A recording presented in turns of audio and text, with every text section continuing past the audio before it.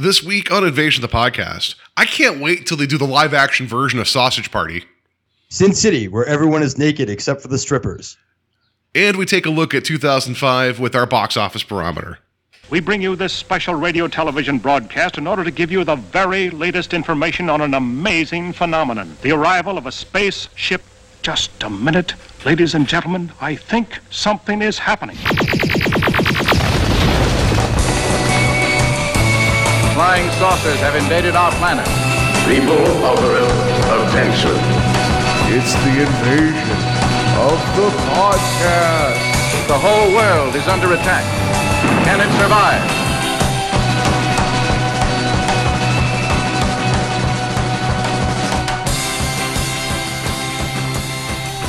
And welcome to Invasion of the Podcast, where we try to take over the world one listener at a time. My name is Paul, and I'm joined by special guest Nathaniel. Hi. Yes, from At the Devil's Ball. I realize this is the first time you and I are actually talking without our podcast husbands. That is very true. Yeah, So- we've never actually done one-on-one. Yeah, look at that. Like, we're cheating on them. It's going to be good, you know. Yeah. That's like, I just think that all podcasting is polyamorous anyway, right? But I just think this adds a little spice to the life, right? Yeah. So, Yeah. No, totally. but yeah, thank you for coming on. We're going to be talking about Sin City, and just because I know I asked you to help out and ride shotgun, and you had mentioned this, and I'm like, yeah, why not? It's been forever since I've seen this film, and I had not watched it in quite a while, so there's a lot I had forgotten about it. So I can't wait to dig in and get to that too. So, and we'll obviously you've been on just a couple weeks ago here talking about the important documentary Rocky IV. Yep. That was a lot of fun. Yes, that was a great day. That was a good time. Yeah. So before we get into the news, as is customary here on the show, we have to have at least 40 minutes of small talk. We don't have to, but that's what usually happens. So what do you think you get into recently, movie-wise, over the weekend? I mean, I know movies are a large part of your life for a lot of reasons. So I don't know what else you got into. Well, the big one, I mean, I was talking a little bit with this. I just recorded with Sam on At the Devil's Ball about Bad Lieutenant, Port of Call, New Orleans, which was meh. But yeah, we were talking about that, and I was actually trying to remember what I had watched because I always forget. And then I'm like, I checked out my letterbox, and I was like, oh yeah, I did watch Megan and Babylon were the two movies I watched recently that I actually really enjoyed. So, have you seen either one of those? No, Megan's. Yeah, that's the doll movie. Yeah, I saw it in the theater. I liked that a lot. It was fun. Yeah, I had a great time watching Megan. Yeah. I did not. I was sort of reluctant to watch it because I was like, this looks like dumb Blumhouse, type stuff, and I ended up having a blast with it. And so I was kind of like, like Dr. Chenard in Hellraiser 2, to think I hesitated. Well, yeah, it was like it seemed like it was coming from good stock in terms of like the people behind it, and also was Allison Williams. She's she's no stranger to horror, right? So like, and just it felt like a fun update to Child's Play in like a very smart way. And I agree. It didn't rip it off completely and it did its own thing. And the actress that they used to actually do the body motions is crazy. Like that whole thing is upsetting because it does that uncanny valley that is very unnerving. And anytime Ronnie Chang's involved in stuff, I'm always down. I like his level, his snark and anger, and also surprise at things. I like that movie. And then when I was watching the theater, I wanted to lean over to my wife and be like, "Oh, they're setting up the aliens moment," and she would have had no idea what I was talking about with the other robot. But I dug it. It was a lot of fun. Yeah. No, I want that's what I said on social media. I'm like, I want 6 more of these. Like, and I'm like, go to space. Like I want one in outer space. Like I want one, with time travel. I want these to go nuts. Because that's what that movie was. It was just like, this is kind of crazy, and I just kind of hope they just lean into it, and just do the late stage Friday the 13th, like you and I have talked about before. About my favorite franchise entries are always like Superman 4 and Jason X, and like when franchise entries go completely batshit. So I'm like, oh shit. No, sorry, Paul. Oh, wait, you said shit. Like, that's fine. Okay. Oh, okay, it's just was fine. It's just the random F-bombs have been creeping in now the last few months. And, at this point, if that changes my listenership from 30 to 29, oh well. Anyway, for the most part, I try to keep the explicit tag off of anything. That's all. No, I totally get it. Yeah, sorry. But no, I want them to go bat Guano. Okay, yes. With all these movies, yeah. No, I did. It was fun. And you said, I remember you stated about Babylon that you kind of liked it and you kind of hated it. Oh yeah, yeah. It was such a strange movie. It's way too long too, for one. But I was watching it, going like, has these moments of absolute brilliance, and then it's almost intolerable the rest of the time. So I was like, this is such a clever movie in so many ways, and it's all about excess. And so, of course, the movie itself is excessive, and it's sort of like, but this thing starts with, within the first 10 minutes, there's like, hookers peeing on guys, and I'm like, this is nuts. I don't know who this is for, but it was airing in. Well, now you have my interest. I thought this was a biblical movie. I'm kidding. I don't. No, yeah. But no, it was actually airing at the theater my first week there, and when I first got the job, and there were people coming out of it. These older people were coming out of it like absolutely disgusted, and I couldn't figure out why. I'm like, I guess it's not a good movie. And then I watched it just this past week, and I'm like, oh, that's why they left. Okay, like it's a lot of coke and a lot of sex, and it's weird. It's a weird movie. I mean, it's probably a hyper reality of the time, but probably not that far off, right? Of that age of Hollywood. Yeah. One of my favorite books of all time is Clive Barker's Cold Heart Canyon. Yeah, one of my favorite books too. Oh my God! Yeah. So you know what I'm talking about? How it somehow it pulls the trick of, well, one, it pulls the trick of having two different types of evil colliding. And it's like, and they both feed off of each other, which I like. That just, I don't know. I thought that was fascinating, but also how, like, where's the worst possible place to put this one source of corruption? Oh yeah, Hollywood during the Silver Age, which was also its own source of corruption, and just some of the parties that he would write about in that book is like, he did his research, because like that, of course he's going to take it his own directions, but there's a hard foundation of reality in that, right? Yeah. No, totally. It was like in Gods and Monsters, the movie about James Whale, starring Ian McKellen, where he's thinking about his old gay parties, these big like kind of gay orgies happening at his pool, and it's like, it's not fiction. Like Hollywood in the 20s, in the 30s was nutty. Yeah. And then they got professional, and now I'm assuming it's all in behind closed doors now. Yeah, now they have like coordinators that make sure that everything's roped off and there's a drop cloth put down and stuff, right? Yeah, whatever. Who knows? Anyway, so yeah, like whenever the previews for Babylon was coming out, that kind of held my interest, just because there is something to be said for that time in Hollywood that is very fascinating. Mm-hmm. And also, like, there's a lot of films that came out of that time that have been like, you can't do better than some of the stuff they put out then too. And it's like, it's kind of like that same argument about like, when a lot of musicians are like strung out on drugs, maybe that's their best work, but maybe not. But you can't also argue with their output when they're completely out of their minds too, So exactly. Yeah. So, okay, cool. I was going to ask you about like, with your current employment. I don't have to get into it too much, but you do get the chance to see a lot of movies before they come out, if you so choose to. Yeah. Does that affect since like, you're not, you're seeing them for, I'm putting quotes, for free, because it's a perk of the job. Yeah. Does that affect like like when you watch something, well, it's like, at least I didn't pay money for this. Does that kind of affect your opinion sometimes?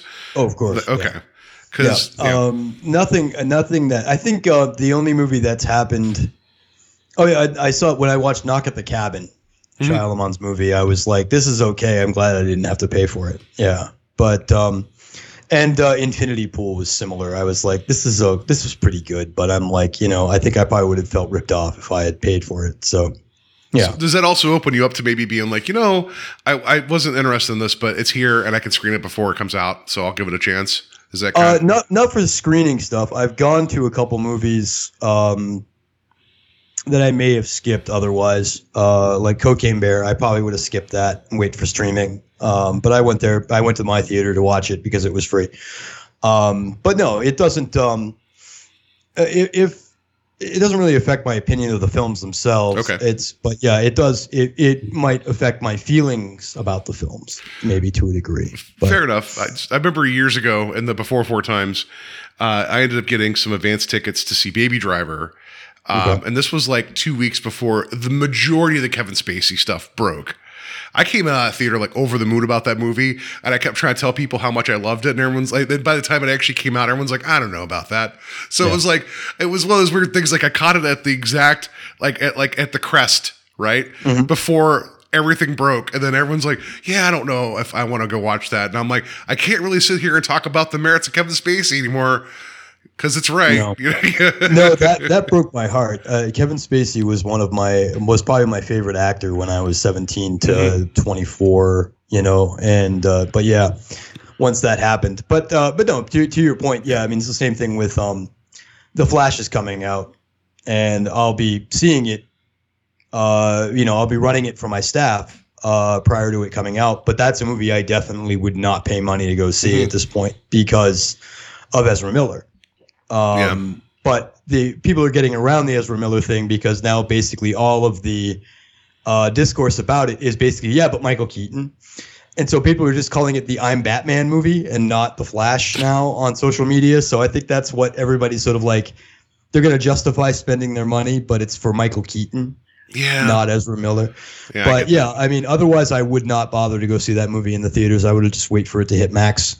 HBO Max. I still don't like to call it Max, but HBO Max. But yeah, I will be seeing that when it comes out. I'll be seeing that.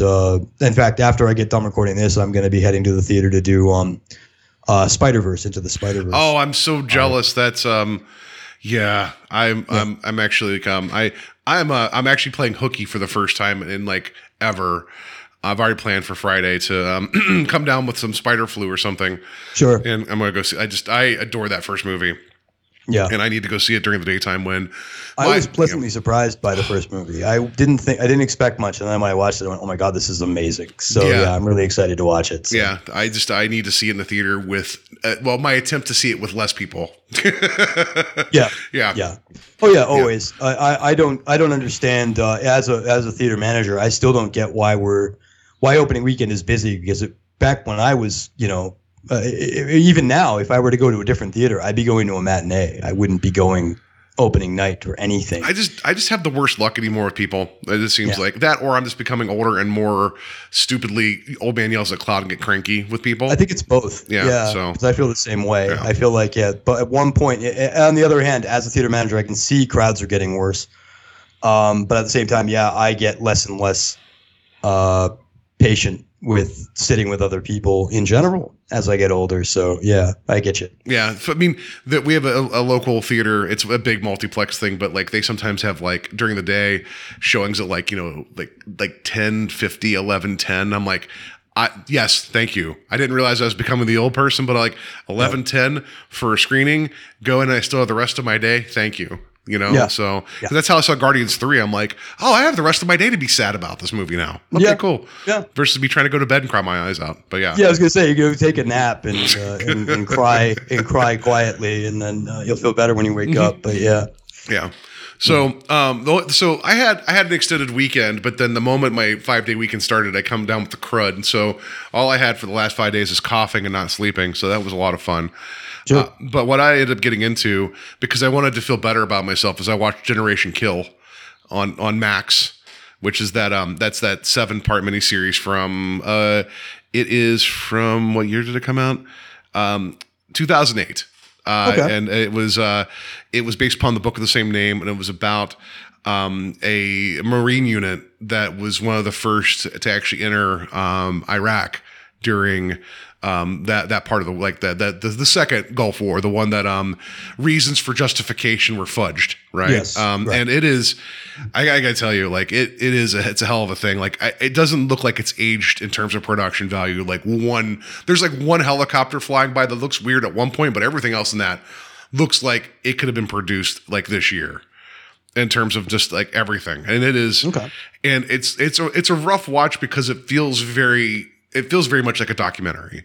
Like these Marines, the way they talk, the way they carry on, it's very rough and offensive, but you also get the idea these guys, like some of them are just kids And they don't know how to communicate other than this kind of machismo and this kind of also like toughest man around. And then you also have these other people that have been around that were previously sent to Afghanistan before that, where it's like they kind of already understand what the rules of engagement are. And it's like, it's a very interesting watch.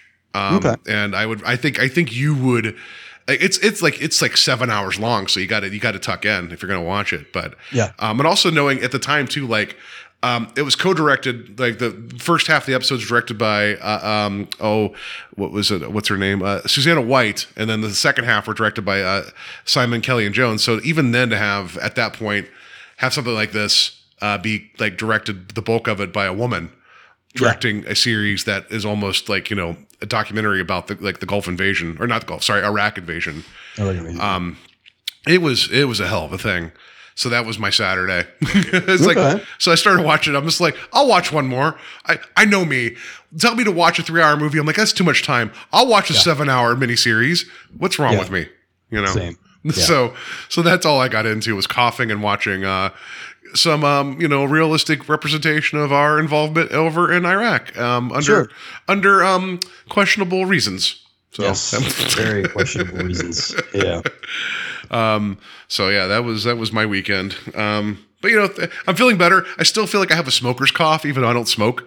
I feel like I have my mom's laugh right now when I'm laughing, that raspy, like I just ate a box of gravel laugh. So bear with me, everybody. Yeah. So, all right. Anyway, that was our weekend. I'm feeling better. You watched some cool stuff. I watched something that, Happy Memorial Day. I watched something about war. That was, there you go. Yeah, there we go. So, you ready to talk some news? I got some news. Sure. All right. Let's do it.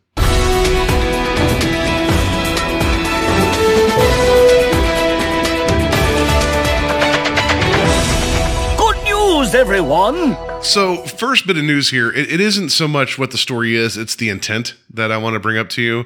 And it says, How to Train Your Dragon live action remakes casts The Last of Us actress as Astrid. Okay, great. Whatever. It's the young lady from the first episode of The Last of Us that's cast in this. Okay. What my question to you is, and I know The Little Mermaid, the live action remakes in theaters now. Why are we doing this? That's that's all. Like, How to Train Your Dragon. Those 3 films, I adore them. I think they're wonderful, wonderful films. And they're bringing in the director that actually directed those 3 to direct this live action version. I don't understand like why we need these. Oh, we don't. Okay. Yeah. All right. Yeah. News over, everybody. Thank you. We don't I know. I mean, I think at least with Little Mermaid, it just came out this weekend. We got slammed at the theater. And I will say that, the almost all of the audience were families of color, black people, black persons.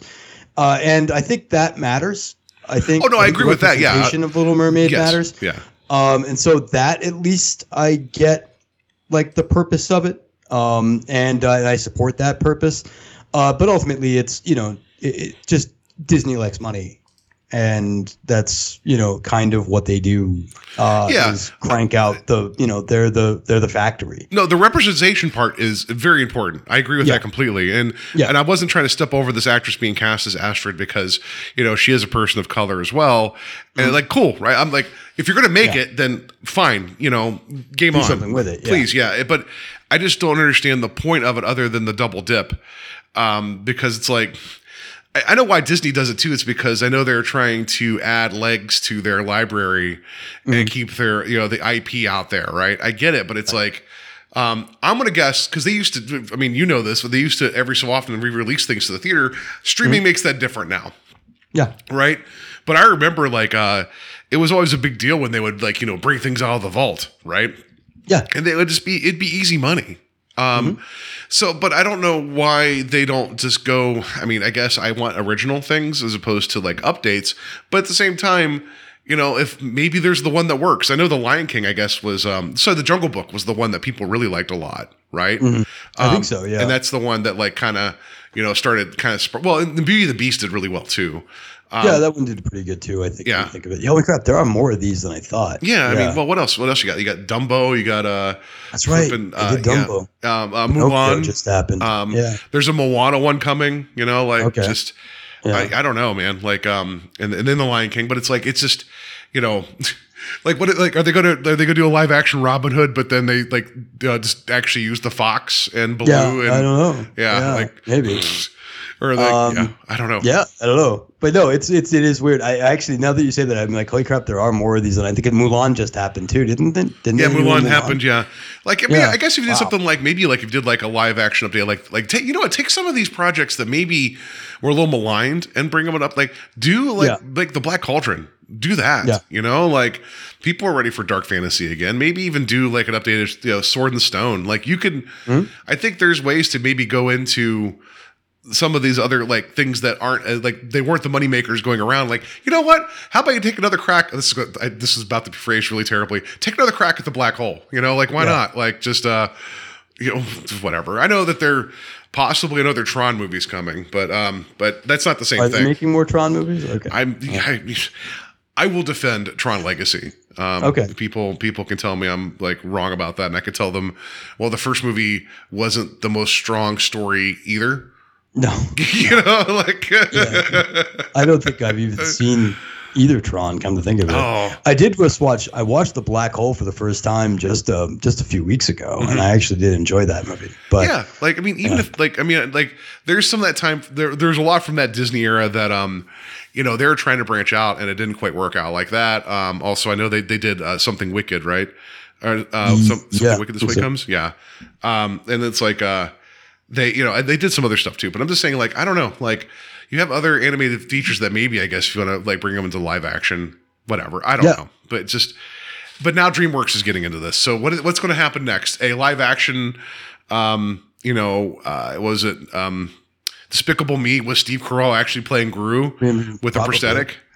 Yeah. Oh, Jesus. Probably. Yeah. Well, if they didn't now, they might listen to this and get the idea. Yeah, because finger of the pulse, right? This show, right? So never say that stuff out loud. You never know, because they'll greenlight that movie. It's like a Riff Tracks made the joke at Avengers Endgame when Ant-Man says, I don't know, I guess a time heist, and like Kevin Murphy goes, "Be careful, they will greenlight a movie called Time Heist." All right, like you never know, but yeah, they. Yeah, I don't know if it's. I guess if it has an appeal, has an audience for it, then I guess it's valid. But I don't think we need it. That's why I made the joke about like a live action version of Sausage Party. That is one of the worst movies I've ever seen in my life. I've only seen bits and pieces. I had no intention of watching any further. So when we watched it, because it got added to Netflix at the time, like right when it first got added, my wife wanted to watch it, but then we were at our apartment, which like if the wind blew the wrong way, the power would go out, that old place. And it was like winter. And we were just like, power was out, internet was out, but I had data on my tablet.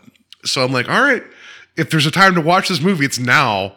Yeah. And even then, like, I could tell that like she was excited to begin with. And then she kind of was like looking around, hoping the power would come back on so we could do something else. And then eventually power came back on. I was like, no, we're going to finish this. This movie. You sit down and you watch this crappy movie. It's like, oh, you think smoking's cool? Here's an entire carton. And we're not leaving it until you smoke it all. Smoke the whole thing. So yeah, I'm just waiting for whatever's going to happen next. It just, yeah. Anyway, I don't like. I'm not saying like maybe the live action of How I Trained Your Dragon is going to be amazing. I have those 3 films. I love them. They make me bawl my eyes out. I don't need like what's next? The live action Kung Fu Panda, where they actually, if only they dress up Jack Black actually as a panda.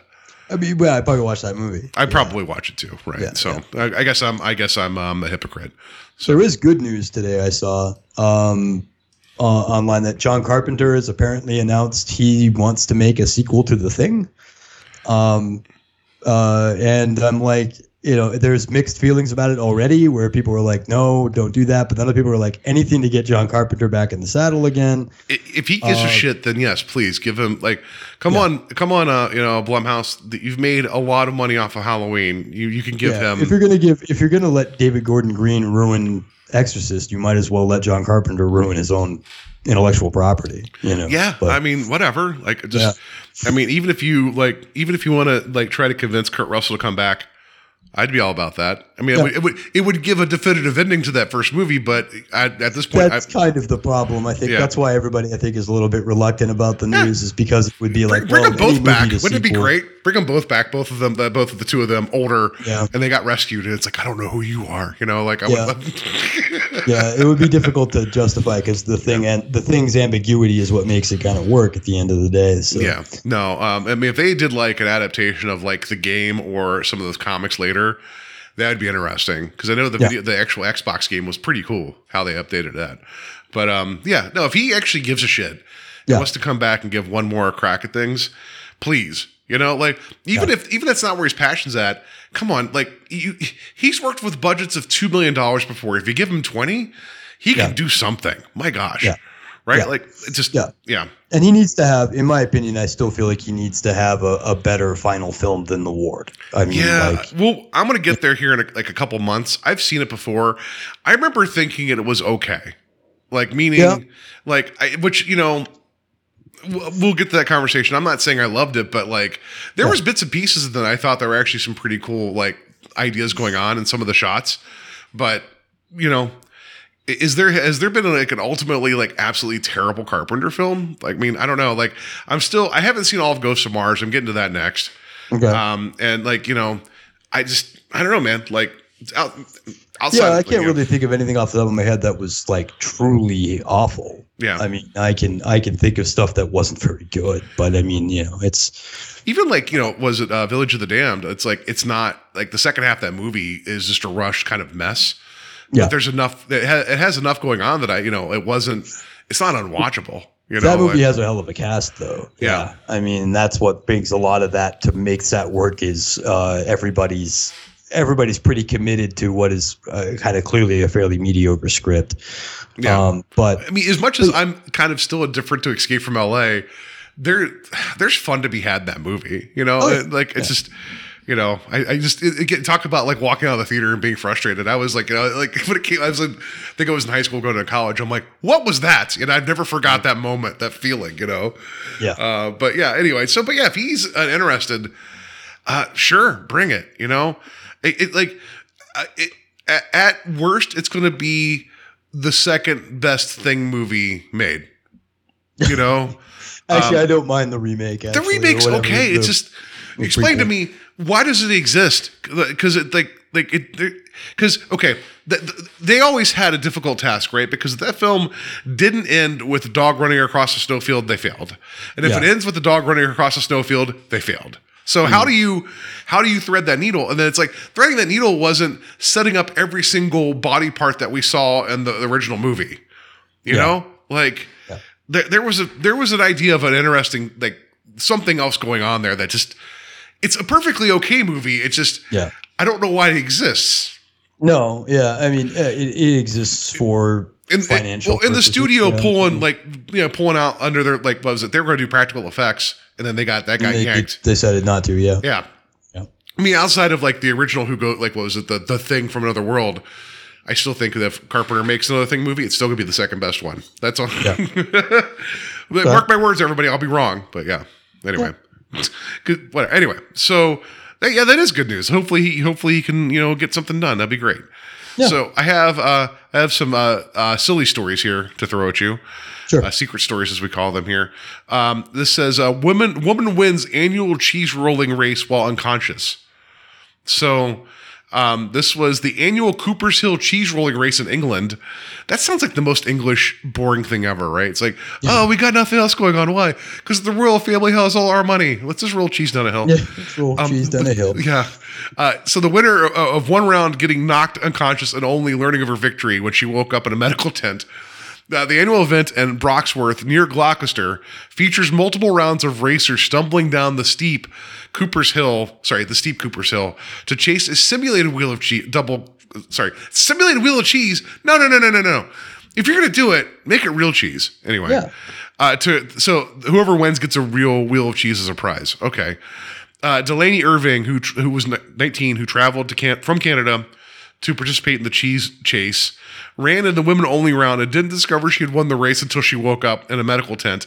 A video shows her nearing the bottom of the hill where she trips and tumbles and knocks herself out and crosses the finish line. So yeah, that's crazy. Like, but the fact they're like, I like that. I'm surprised that second place didn't argue that since she wasn't conscious, she couldn't win. But right. They said this unusual local sport has a history of stretching back to at least 1826, but local legend claims it's as early as the mid 17th century. So yeah, great. Here's the last thing here: the modern Cooper's Hill cheese rolling and wake. Wake stands for festival. Features only cheese rolling and an uphill race for children to win sweets. So at least you get those little fat kids trying to get up the hill to get some snacks versus the adults running downhill to get cheese. This seems like this was very much born of a society in which they didn't have much because the powers that be took everything away from them. I don't know. Seems suspect. Yeah. So would you be part of a race to chase a wheel of cheese? I don't like running. But you have the hill, right? You have some momentum. Yeah. Yeah, but I mean, I might watch such an event, but I don't know if I would participate because it involves moving. I think that they missed a big opportunity by not calling this the Hunger Games. I think that's what should have been, like the winner, like you chase a fake wheel of cheese, but you actually win like groceries for your family. Like this would be some Running Man level bullshit. That would have been amazing, right? Right. So another food story. This is from a different part of the world. Pizzeria offers to delay payments until after customers die. So, in New Zealand, a New Zealand-based pizza chain, if I could read right, is offering an unusual proposition to customers: buy now, pay when you die. Hell Pizza announced the Afterlife Pay promotion because they were inspired by the buy now, pay later schemes adopted by several New Zealand businesses. I like the intent here. Like, listen, they're kind of saying screw you to everybody else. Because this is terrible. We're seeing a growing number of people using schemes to buy essential items like food, and we think it's taking a step too far when you got quick service restaurants like ours being asked to buy now, pay later for what is considered a treat, especially when you consider people are falling behind in their payments, and 10.5% of loans in New Zealand are in arrears, meaning like. People like the juice is running for people actually doing buy now, pay later for food. Right. That is, there's probably people seeing this here in America and be like, you know what? That's capitalism. We should make that work. Anyway. Yeah. So the pizzeria said 666 customers in New Zealand and 666 customers in Australia will be chosen for the Afterlife Pay program, which will delay payments for pizza until the customer is shuffled off this mortal coil. Those chosen will be invited to sign a real amendment to their wills, allowing the cost of the pizza to be collected upon death. Here's the best part. No interest or fees will apply, and the agreement is legally binding. So they're not going to be charged additional fees because they're buying pizza now. But once they have passed, the estate has to pay for any pizza that they bought from Hell Pizza. That's actually pretty awesome. Yeah. I mean, I would say, like, if they gave that to me, they have no idea how much debt I'm willing to roll into in my death. Come and get it. I don't care. Yeah. Yeah. One of my best friends, he's passed on. He did that. He had like 7 or 8 college degrees. And when asked about paying it back, he went, I'm going to die before that happens. And he did. So, he was kind of like, I don't care. I'm going to die eventually. And then poor guy did die, but my student loan debt, like, which I mean, I'm sure in America they find a way to tie it to. They'll be like, "Hey, you once helped that guy across the street. You're now responsible for like now that we've done this podcast, Nathaniel. I think you're going to be partly responsible for some of my student loan debt. I think that's how it works. Probably, yeah. They'll find a way, but yeah, I think I never found out what happened about that, but basically, I think that it was more or less like his debt's out there somewhere, but I don't know. Yeah, I mean, of course, there has to be this, like, it's almost like if somebody acknowledges it, that the clock's ticking again, probably scenario, right? That happens with a lot of medical debt. But yeah, the idea, it's like, I can have like the idea that the thing that you could wait to pay for until after your death could be the thing that accelerates your death. Yeah. Whatever. Like, credit to you, Hell Pizza. At least you. Well, yeah. I mean, technically, you are eating free pizza for the rest of your life. Yes. Right. Yeah, that could kill you. Yeah. Yeah. Like, there's going to be that one person that's like, they've had a bad week. They're like, you know what? I'm going to Hell Pizza. Why? It's like they know why, and like they just sit there, and it's very much being Papa John. Like they'll get the Papa John sweats, right, or whatever. Yeah, like Papa John sweat guy. Yeah. I ate 15 pizzas this week and I feel fine. Yes. And he looks like he's about to die. Yeah, like I'll never have a solid stool again, but I'm feeling fine anyway. So yeah, but I also like some of the. I mean, I know this. It's all like it's a corporate thing in terms of like we're going to kind of stick it to the man, but they're pointing out the absurdity of this buy now pay later for essential items, right? Mm-hmm. So I think that's important because I think absurdity is a great tool. I mean, unfortunately, it's not as effective as it once was because I think absurdity also brings shame. That shame will sometimes create change. But I think people that are already being heinous and evil, shame doesn't work the way it used to, you know? And but they don't have it anymore. Yeah. No, right? Like when they're starting to say the quiet parts very, very loud, right? Yeah. Like yeah. Just today, Memorial Day, some Trump whatever you call it, rally or whatever, and they're just Nazi flags, Nazi salutes. It's like, and I saw this recently. I think it was a gentleman from the civil rights era who had said, it may have been Malcolm X. Yeah, maybe it was. The quote of being peaceful resistance only matters if your opponent has a conscience, and America doesn't have a conscience. And I think that's truer now than it's ever been in the past. There is no. I mean, it destroys me just because, like, knowing that there are large pockets of compassion, understanding, and caring. It's just that, like, these are also people that there becomes a thing with compassion and understanding and caring that, like, it's not in your nature to upset others because you care about everybody, right? So then those that don't, they end up getting to the head of the line because, like, they just.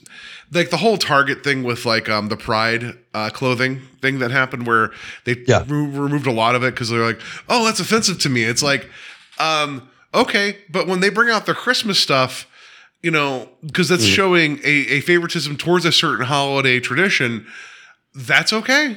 That's okay. Yeah, because evidently one of the items was an LGBTQ like gingerbread house celebrating Pride, and everyone's like, oh, I thought this was only for Christmas. So I'm like, I don't know about you, Nathaniel. I've read the Bible. I've read the Old Testament once all the way through, a lot of begats. And then I read the New Testament twice. There was never a bit in there about when gingerbread houses should be appropriately used. No. There's very little about gay people in any of it. Yeah. There's definitely about one guy selling his birthright for a bowl of soup, but that, that's completely different, right? Like, I just, also there's a whole thing too, where that really cool Jesus guy got pissed at, people in the temple, using it for business. I don't know. Yeah. Seems weird. It's almost as if this document that has been translated to like, in a lot of ways that may not be intentionally written as intended at the time, even then written by people who had their own agendas. It's almost as if you get to pick and choose the bits and pieces that you want to justify your position. Right. And then the other parts, divorce is bad. Yeah, but not for me. Right. Anyway, like I like the whole thing too. It's like obesity is a sin, but it's like, but I do love pancakes. It's not really in the Bible, but anyway, like Anyway, so I do think that things are getting more and more. Not divided is not the right word. People are latching on to things that think that identify them, and they wrap on it so tightly that they don't take a second to consider that, like, why am I fighting about this? Right. Just because if I have to be right, because if I'm not right, then everything else I have to reconsider. And I don't have time to reconsider my positions on anything because I might change and grow as a person. Right. Anyway. Yep. Yeah. So good on you, Hell Pizza. That's what I got to say about that. Challenging. Sure. I agree with that. Yeah. So last story here, DC man fights to keep giant Transformer statues outside his home. I'm going to send you the link to this story so you can see the thumbnail of the video, so you can see the statues. Because at first I'm like, well, if he has his own home, decorate how you want, right? So at first I was with him, and then I saw where the statues are. Then I'm kind of not with him, but I'm also still kind of with him because they're kind of great. So a Washington, D.C. man is fighting to keep this giant Transformer statues outside his home. He's involved actors from the franchise's efforts. Once you find out the money involved in this, you can tell he's paid these guys to show up. Newton Howard, a renowned brain scientist. I know that's a real thing, but I'm a brain scientist. Okay, great. Commissioned an artist to create the massive statues of Bumblebee and Optimus Prime from old car parts in January 2021. The installation of the two Transformer sculptures quickly received complaints from his neighbors. Nathaniel, why do you think his neighbors would be complaining about it? You see the thumbnail? I didn't. I saw the URL. Do I click on the URL? Click on that. It'll bring up the story, and you'll see the thumbnail. Okay. Hit me one more time. Yeah, and I'll take a look. Yeah, and I said it via Skype. I don't know if you already. It popped up on my screen. In the chat. Yeah, in the chat. Okay, hang on. All right, yeah, there's the thumbnail. Okay. Yeah. So, but if you click on the story, you'll see like the link for the YouTube video, but you see him standing outside of his home in DC with the statues. Loading. Yeah. Let's see. Oh yeah. Okay. Yeah. So, I mean, if he owns that entire like structure, right? Maybe. Yeah. I mean, it sounds like he has enough money, but it also kind of feels like it's like a townhouse or something. I don't know. It's very confusing. I also like that there's like, was it a Kia Soul off to the right that looks very sad in comparison to the two robots. Yeah, so he paid a lot of money for these, right? So Howard's neighbors in Georgetown complain the statues don't match the neighborhood's aesthetic. I mean, is there an aesthetic for Transformers? I don't know. Like, what's the aesthetic for Georgetown? The Exorcist?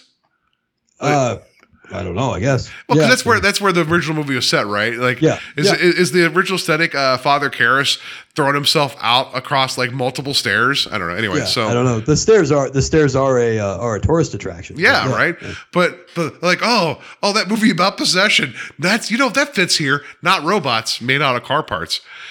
So they also say it's a safety hazard due to drawing in a steady stream of visitors seeking photos with the Autobots. I'll be honest, if I was nearby, I would get my photos with those things. It'd be amazing. Yeah. So then the statues were a subject of discussion at the district's monthly public safety committee meeting, which was held virtually on Thursday. Howard brought along actors Peter Cullen and Dan Gilvezan to speak in favor of the artworks. Cullen has voiced Optimus Prime in numerous animated and live-action Transformers projects, and Gilvezan voiced Bumblebee in the original 84 to 87 Transformers series. So he paid money. So absolutely to get Cullen to show up, right? Virtually but also if Peter Cullen's, if he's doing the Optimus Prime voice, how could anybody at that meeting not just be like, you know what? You're right. You just keep this, you son of a bitch, you keep them here, right? So yeah. So anyway, I just wanted to show that. I also like that what was it? People said that they're a sore thumb, so what was it? Gilzevian, the guy who played Bumblebee, was like, first, I resent being compared to a sore thumb. I am a healthy, well-functioning thumb, maybe, but a sore thumb, never. So the Public Safety Committee ruled in favor of the neighbors, saying the statues need to be removed, but Howard said he will continue to fight to keep the Autobots in place. He said he's prepared to take the case to court. You know what's going to happen. This is going to end up in front of the Supreme Court. And it's going to come up with this really stupid ruling about how, only Jesus statues or whatever couldn't be in like public places.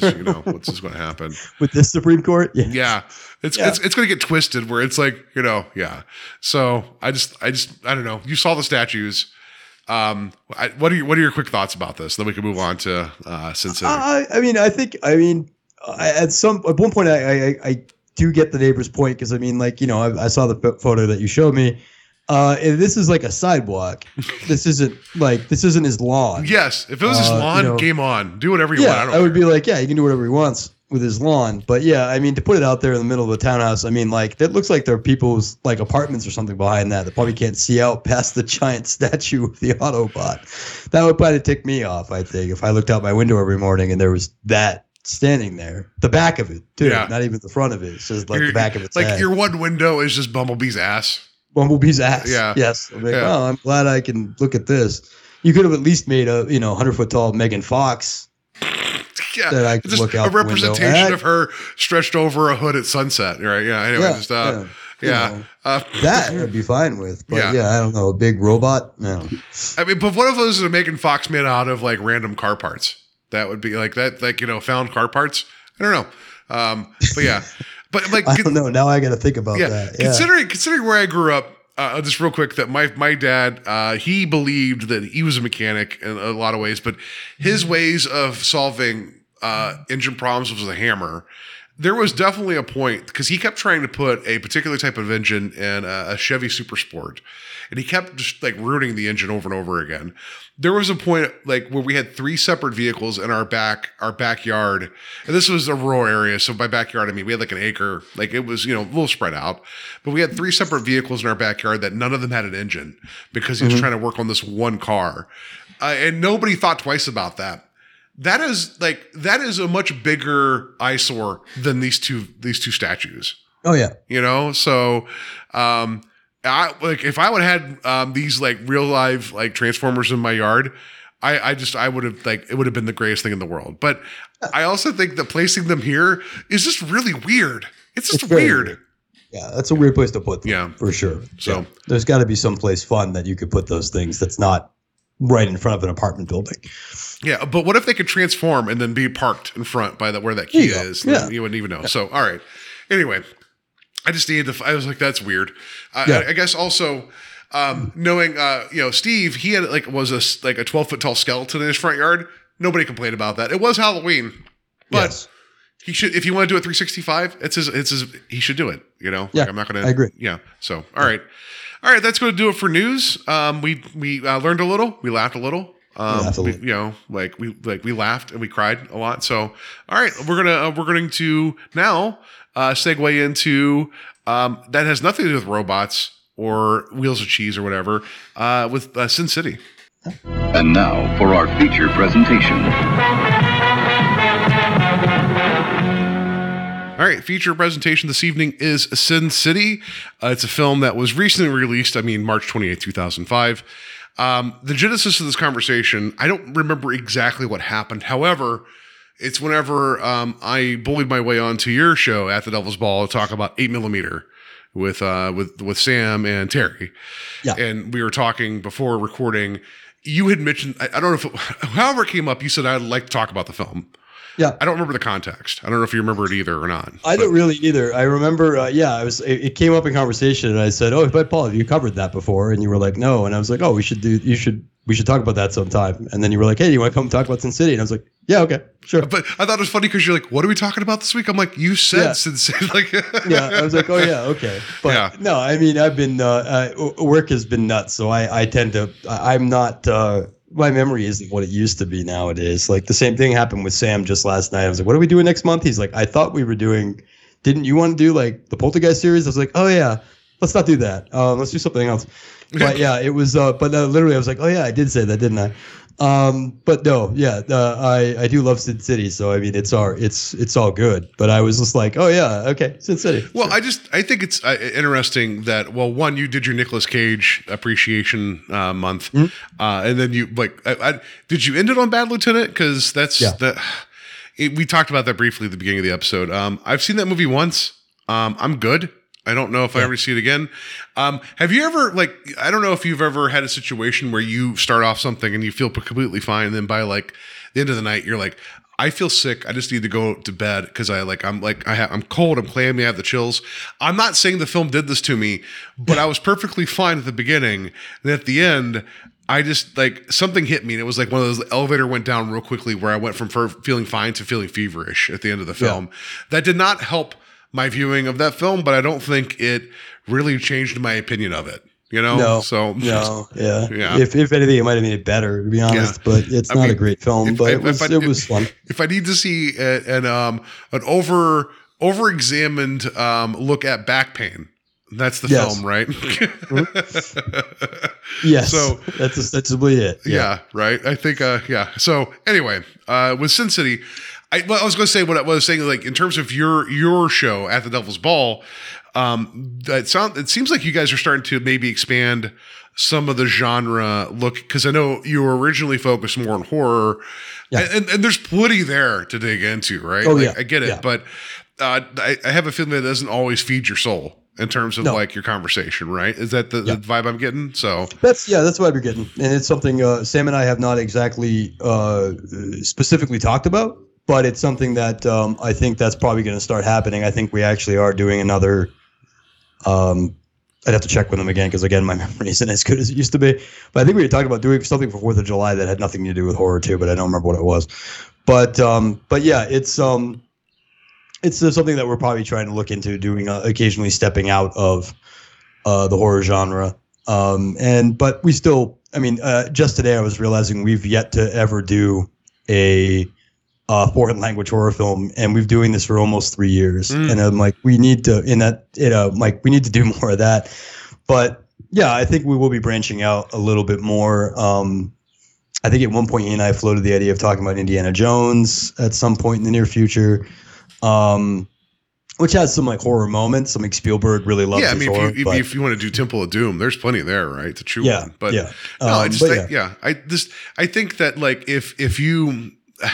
We all have our comforts. We just talked about how like, like the world's kind of garbage at times. So you want to get into your comforts and sometimes live there. And I like, of course, I'm not telling somebody if you need your comfort foods, have them, and if this is where is the most fertile ground for conversation, have that conversation. I was just thinking about this first start recording that we had the both of you on to talk about Who Framed Roger Rabbit, which is also a highly stylized noir film. Yeah. And then we're talking about Sin City, which is a very highly stylized noir film. Yeah. They're different, but I don't think you get Sin City in terms of being a film without Who Framed Roger Rabbit and kind of a weird kind of like half step. Right? Yeah. Like, you could make that argument for sure. Yeah. I mean, because you could tell Rodriguez probably watched the shit out of it growing up because we all did. Right. So, but what is it like? I'm a hack and a fraud. I meant to get to some of the books before I rewatching the movie, and I just ran out of time. I did too. Yeah, I meant to reread some of them, but yeah. I was too busy coughing over the course of. I had 5 days. I was going to do yard work. I was going to be a grown up, and then I did nothing. I was a stinky hobo man, coughing and watching, HBO. That's all I did, and then some video games. I was a failure with my 5 days off. So I meant to be really proactive. I'm a failure most of my days off. So I'm a failure most of my days. Most of my days in general. Yeah. But what is it about Sin City that like you said you want to talk about it? So I'll put it to you first, and we can go from there because there's plenty to get into. I know we should probably get to cast and stuff, but we'll talk about that second by second. Who knows? Who knows? We'll get there when we get there. But yeah. So. What's the question? Why did you wanted to talk about it? Like you said, you called it. Okay. No, it's Sin City was a movie that I watched. I saw it in theaters when it came out, and I really enjoyed it. But I don't think I thought that much of it until I watched it years later and saw a little bit more of what is being kind of discussed with the film.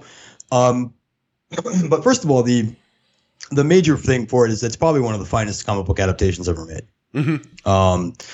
It's very faithful to the source material. The actual creator is involved. He directs some of the scenes, for better or worse. That then emboldens him to make the spirit, and that's not good. But every bad idea you've ever thought of is in that movie. But yeah, Sin City was a movie that I was like, well, okay, this is actually. It looks just like the book. It still gets the feeling of the book. It still gets the aesthetic of the book, versus say like Zack Snyder's Watchmen, which it looked like the book, but none of the subtext or themes connected whatsoever.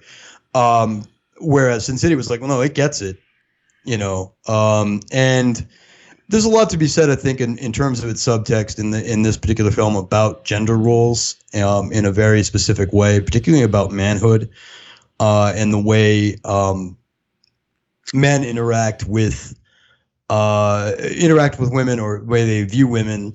And then you just also have, I mentioned like doing Bad Lieutenant or 8mm. You were on for that, or even Who Framed Roger Rabbit. This idea of not Who Framed Roger Rabbit, maybe, but which is a more hopeful film. But both 8mm and Bad Lieutenant and this movie are all kind of the idea of trying to find decency in a doomed environment.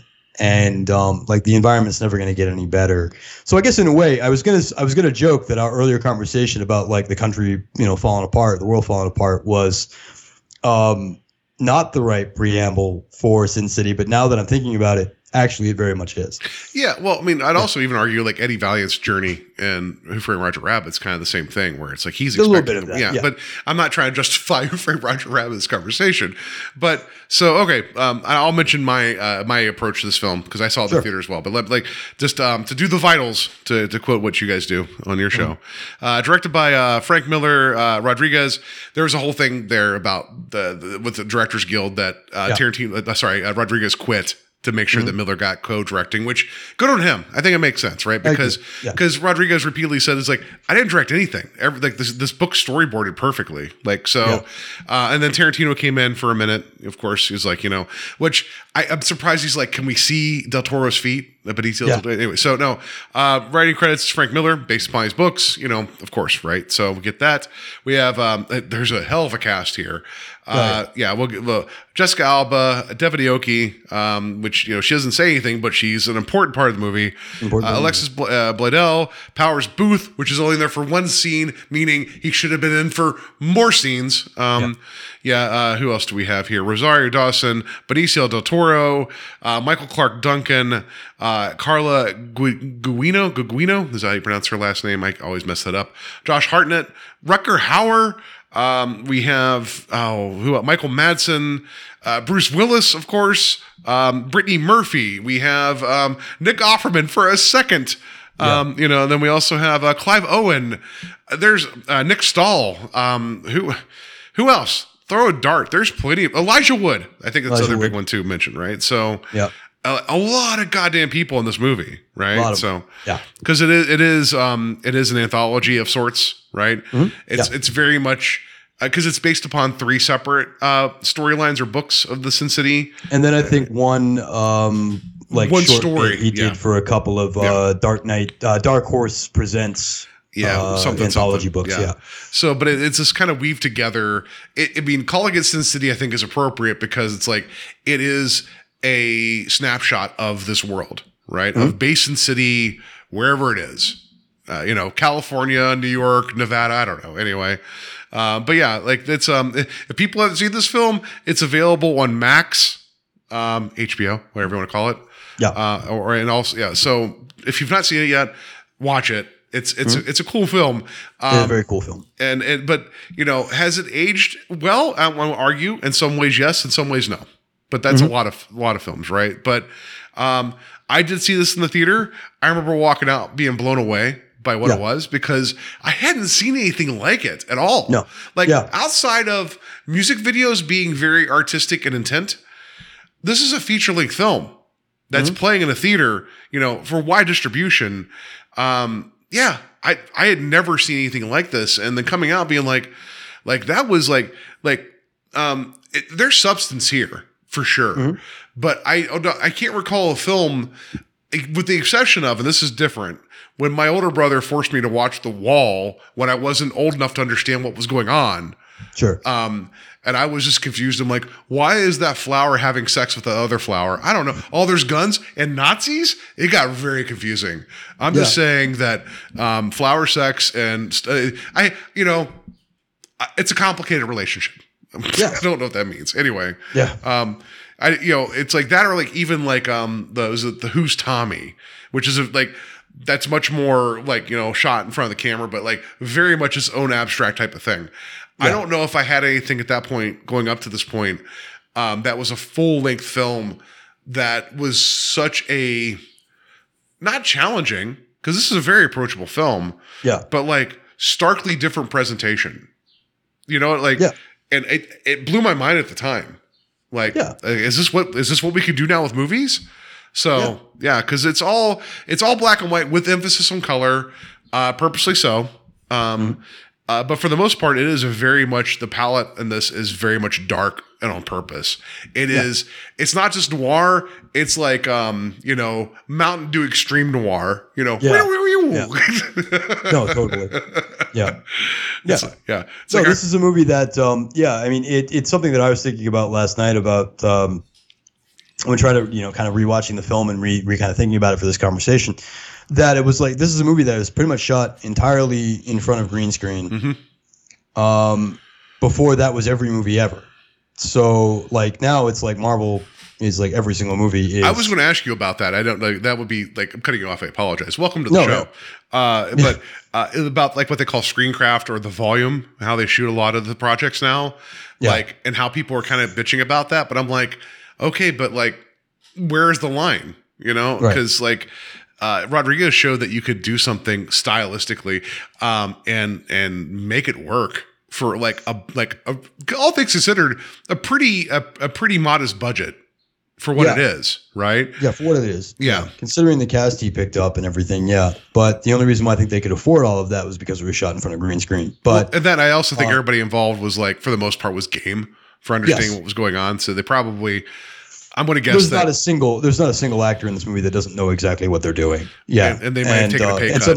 And sometimes it's dorky as hell, but it actually works. Like Michael Madsen's line deliveries are so specifically corny, but that's exactly what he's doing. Like he's doing that on purpose. Yeah, like I feel like him and Jessica Alba's character are in two different movies. Like for everybody else, like I mean, Benicio del Toro, credit to him too. I think he's the MVP in the car. I think oh my gosh. But anyway, But I mean, I guess Mickey Rourke too is the real winner of this film. But he would be, I think, considered the nominal star of the picture. Yeah. I think, and in the Sin City books, Marv is the character. Yeah. Like Marv is the guy that everybody knows, even though he's only in the one story, really. And Dwight is actually the only character I think who appeared in two different stories in the books. Okay. Because Dwight was in The Big Fat Kill, but he was also in Dame to Kill For, which was the basis for the very, very crummy sequel. I've not seen that. I think I'm okay. Oh, yeah, you are okay. The actual A Dame to Kill For story isn't bad, but the rest of that film is kind of like stuff that was made up for the film, and it's not good. Okay. There's a lot more Powers Booth in it. So then, God damn it, I'm in. I hate that. I hate thinking that. But yeah, there's a whole Joseph Gordon-Levitt versus Powers Booth story in that sequel, and somehow it's not good. But should be good. But no, I watched the sequel again not too long ago. I remember seeing the sequel in theaters, really excited, and then went, oh no, and then I watched it again not too long ago and was like, oh man, it's still not as bad as The Spirit, but it's. I've not seen that either. I remember working at Blockbuster when we had that available to rent, and I'm like, I think I'm good. I really think I recommend seeing both of them just if you want to see like Sin City suck, like somehow this movie Sin City works on every level, and then they basically do the same thing for both the sequel and The Spirit, and it doesn't work. So there's something there that I can't figure out what happened, but because you'd think it would work. But like I said, the actual story, A Dame to Kill For, in the sequel is actually not bad. Has Eva Green being mostly naked for most of it, and Josh Brolin plays, also naked. Okay, sorry. Yeah.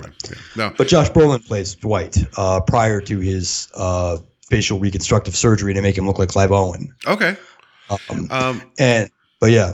Well, because I think so the presentation here, which I know is obviously purposeful and intentful because it's based upon the books, but even though like Rodriguez is like, I use the books as a storyboard, I think he's enough of a visual presenter to understand like what works and what doesn't work. So like anybody, and I'll put this to you too, because after like anytime a film's successful, you get people chasing, right? Mm-hmm. And there became a slew of other films that were trying to like, I remember that we had so many like things at Blockbuster that had the same cover art and the same font, and it was like. There was all these other movies. It's like, oh wait, we could be low budget and look shitty. And I'm saying Sin City looks shitty, but it's like, oh, we have to do a muted color palette, and we can do the same thing. It's like that didn't work. But also Max Payne, the Mark Wahlberg film. It's like, what if Sin City, but also Mark Wahlberg? I didn't see that one. I didn't either. I think I do remember during that period. I wasn't there like Dylan Dog starring Brandon Routh, and that was kind of the same shtick. Yeah, something like that. Yeah.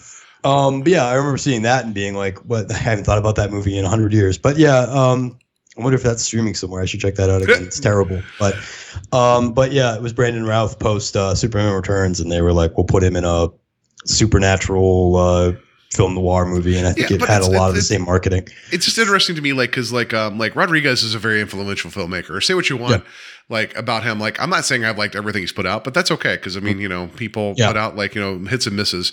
You know, I will say that I the first time I saw Once Upon a Time in Mexico, I liked it, and then I watched it again and I realized it was a bad movie. Yeah. I don't know why I liked it the first time, but I think the vibe won me over, and then second time through, I'm like, this movie's garbage. Anyway. Yeah. But he's put out some amazing things. And also, like, it's interesting that he was brought in to direct some episodes of The Mandalorian, because it's like, oh, you're actually giving me, like, a way better situation to work with than me just using a green screen in a closet and some doors. Like, I think he already, because even back with his first movie, was it El Mariachi? El Mariachi. Where he talked about how he learned how to, like, do edits to where it looked like he was, like, shooting multiple camera angles. Right. And how he learned the language of cinema really quickly and made his film look a lot more expensive than it was. Yeah. He's always been the master of less is more. And I adore that he made Troublemaker Studios, because he's like, I'll do it on my own. Screw you guys. I adore that. And I don't think we'd have this film without him saying, you know what? I could do this by myself. And I can make it cheaper. I can make it better. So credit to him. Yeah. Like, I don't know who else could have made this movie. Yeah, this was distributed by Miramax, I believe. The Weinsteins are credited as executive producers, even though we can forgive that because Robert Rodriguez helped take down the Weinsteins. After his marriage to Rose McGowan, and Rose McGowan was the one who outed Bob Weinstein with his casting couch awfulness. Yes. And so they're connected to Sin City. It's probably the only black mark against it is that watching it again last night, the only part of it that I didn't like was seeing their names on the screen. Yeah. And I'm like, the rest of the film, I'm like, I there's not a part of this film that I'm not into. And so, yeah, right from the go, with that Josh Hartnett assassin scene is gorgeous. And it works, even though, as we've kind of talked about, I mean, you can tell it's green screen. You can tell that. But yet it's so visually interesting that you don't mind. But no, it's one of the things that hasn't aged well is that, again, everybody does this now.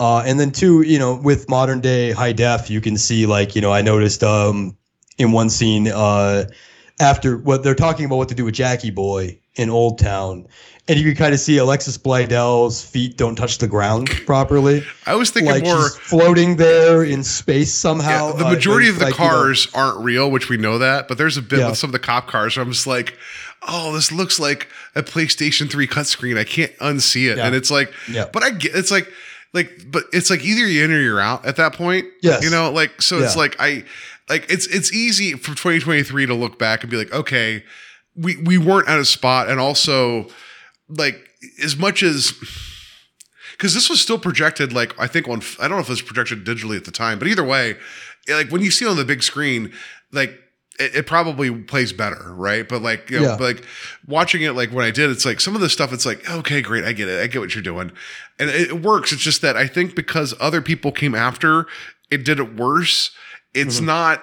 It's hard to not see some of the seams, and that's not a detriment to, like, I need to go back to 2005 Paul when watching this, right?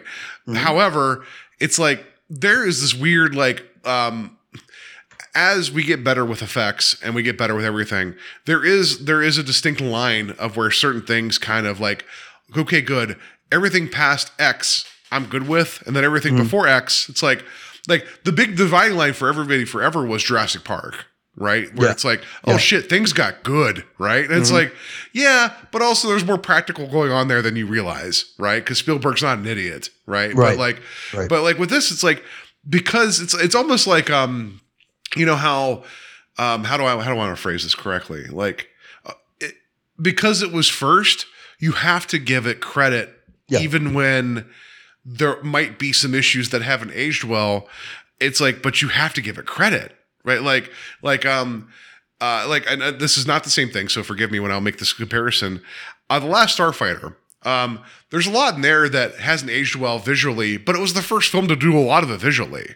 Yeah. So you can't dismiss it because it's like, well, no one else is doing this kind of thing. So yeah, it's a little goofy now, but it was. I'm sure if I saw it in the theater when it first came out as a kid, my mind would have been blown. Right. Yeah. So there's Anyway, I'm rambling. Please. No, it's quite all right. No, I agree with you. I think, and I think that's kind of if there's sort of a failing of this movie, it's only one that's happening in retrospect. It has been imitated, but somehow, and it's interesting. I'm wondering what your opinion on that is. What is the fact? I mean, you kind of said it's Robert Rodriguez, and maybe that's true. What about this works? Like I said, there's a sequel, and The Spirit. Frank Miller makes The Spirit, both using the exact same techniques, exact same stuff, but it doesn't work. So, what is it about Sin City specifically that works? Like, why does this style work here and not elsewhere? And I think it just is. It might just be the strength of the narrative. It might be the commitment of the actors. Because like I said, everybody is committed in this picture. Not a single person is out of place. I mean, it might just be because like nobody done it before, so they can't tell you like where, like what works and what doesn't. And it's like if you're gonna base this off of like comic book panels and do your storyboard based off of that, and maybe I can't speak to the mind of Frank Miller. I'm not as well versed as other people. Like I'm sure if Steve was in part of this conversation, he would have a lot more to chime in about Frank Miller, right, in terms of his output.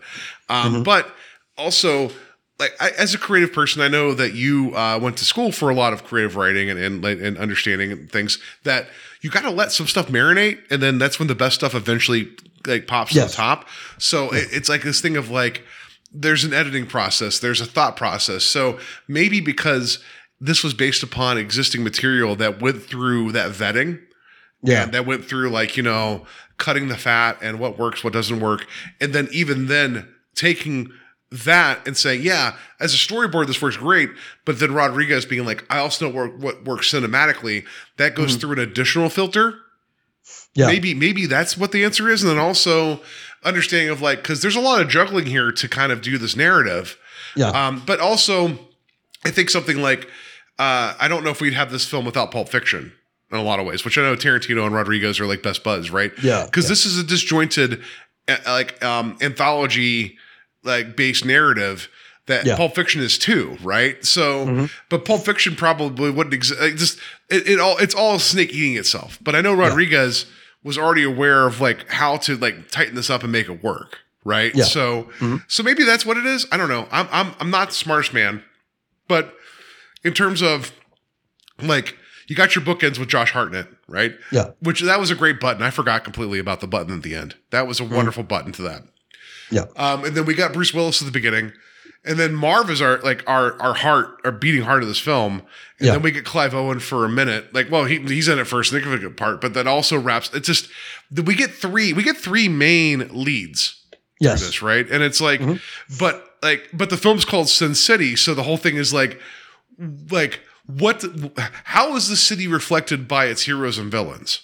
Right. And I think Rodriguez understood that a lot. Like, I mean, Miller did too, because clearly he wrote it. But in terms of like, he wrote them as standalone stories, but there's a magic and there's a certain alchemy to weaving them together to where it's like, that I think that's why this works a great deal, because you get Hartnett's character of what's the salesman, whatever he's called, whatever he is, right? Yeah, I think that's what he's called. Yeah. And then so that's our introduction to Sin City, and then we got Bruce Willis's character, right, being like the one good cop, right? Yes. Like meaning even he would admit like, I failed everybody, I'm not going to fail this girl, right? And seeing that even though we believe he's gone, right? Because Michael Madsen is Michael Madsen. If you would have called his character Michael Madsen, it would have been fine.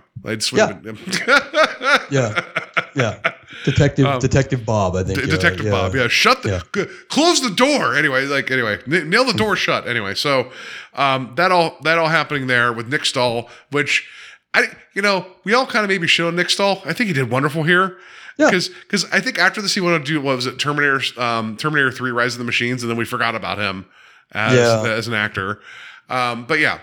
So we think Willis's character's dead. We get Marv, his whole arc, with Elijah Wood playing the worst Charlie Brown ever.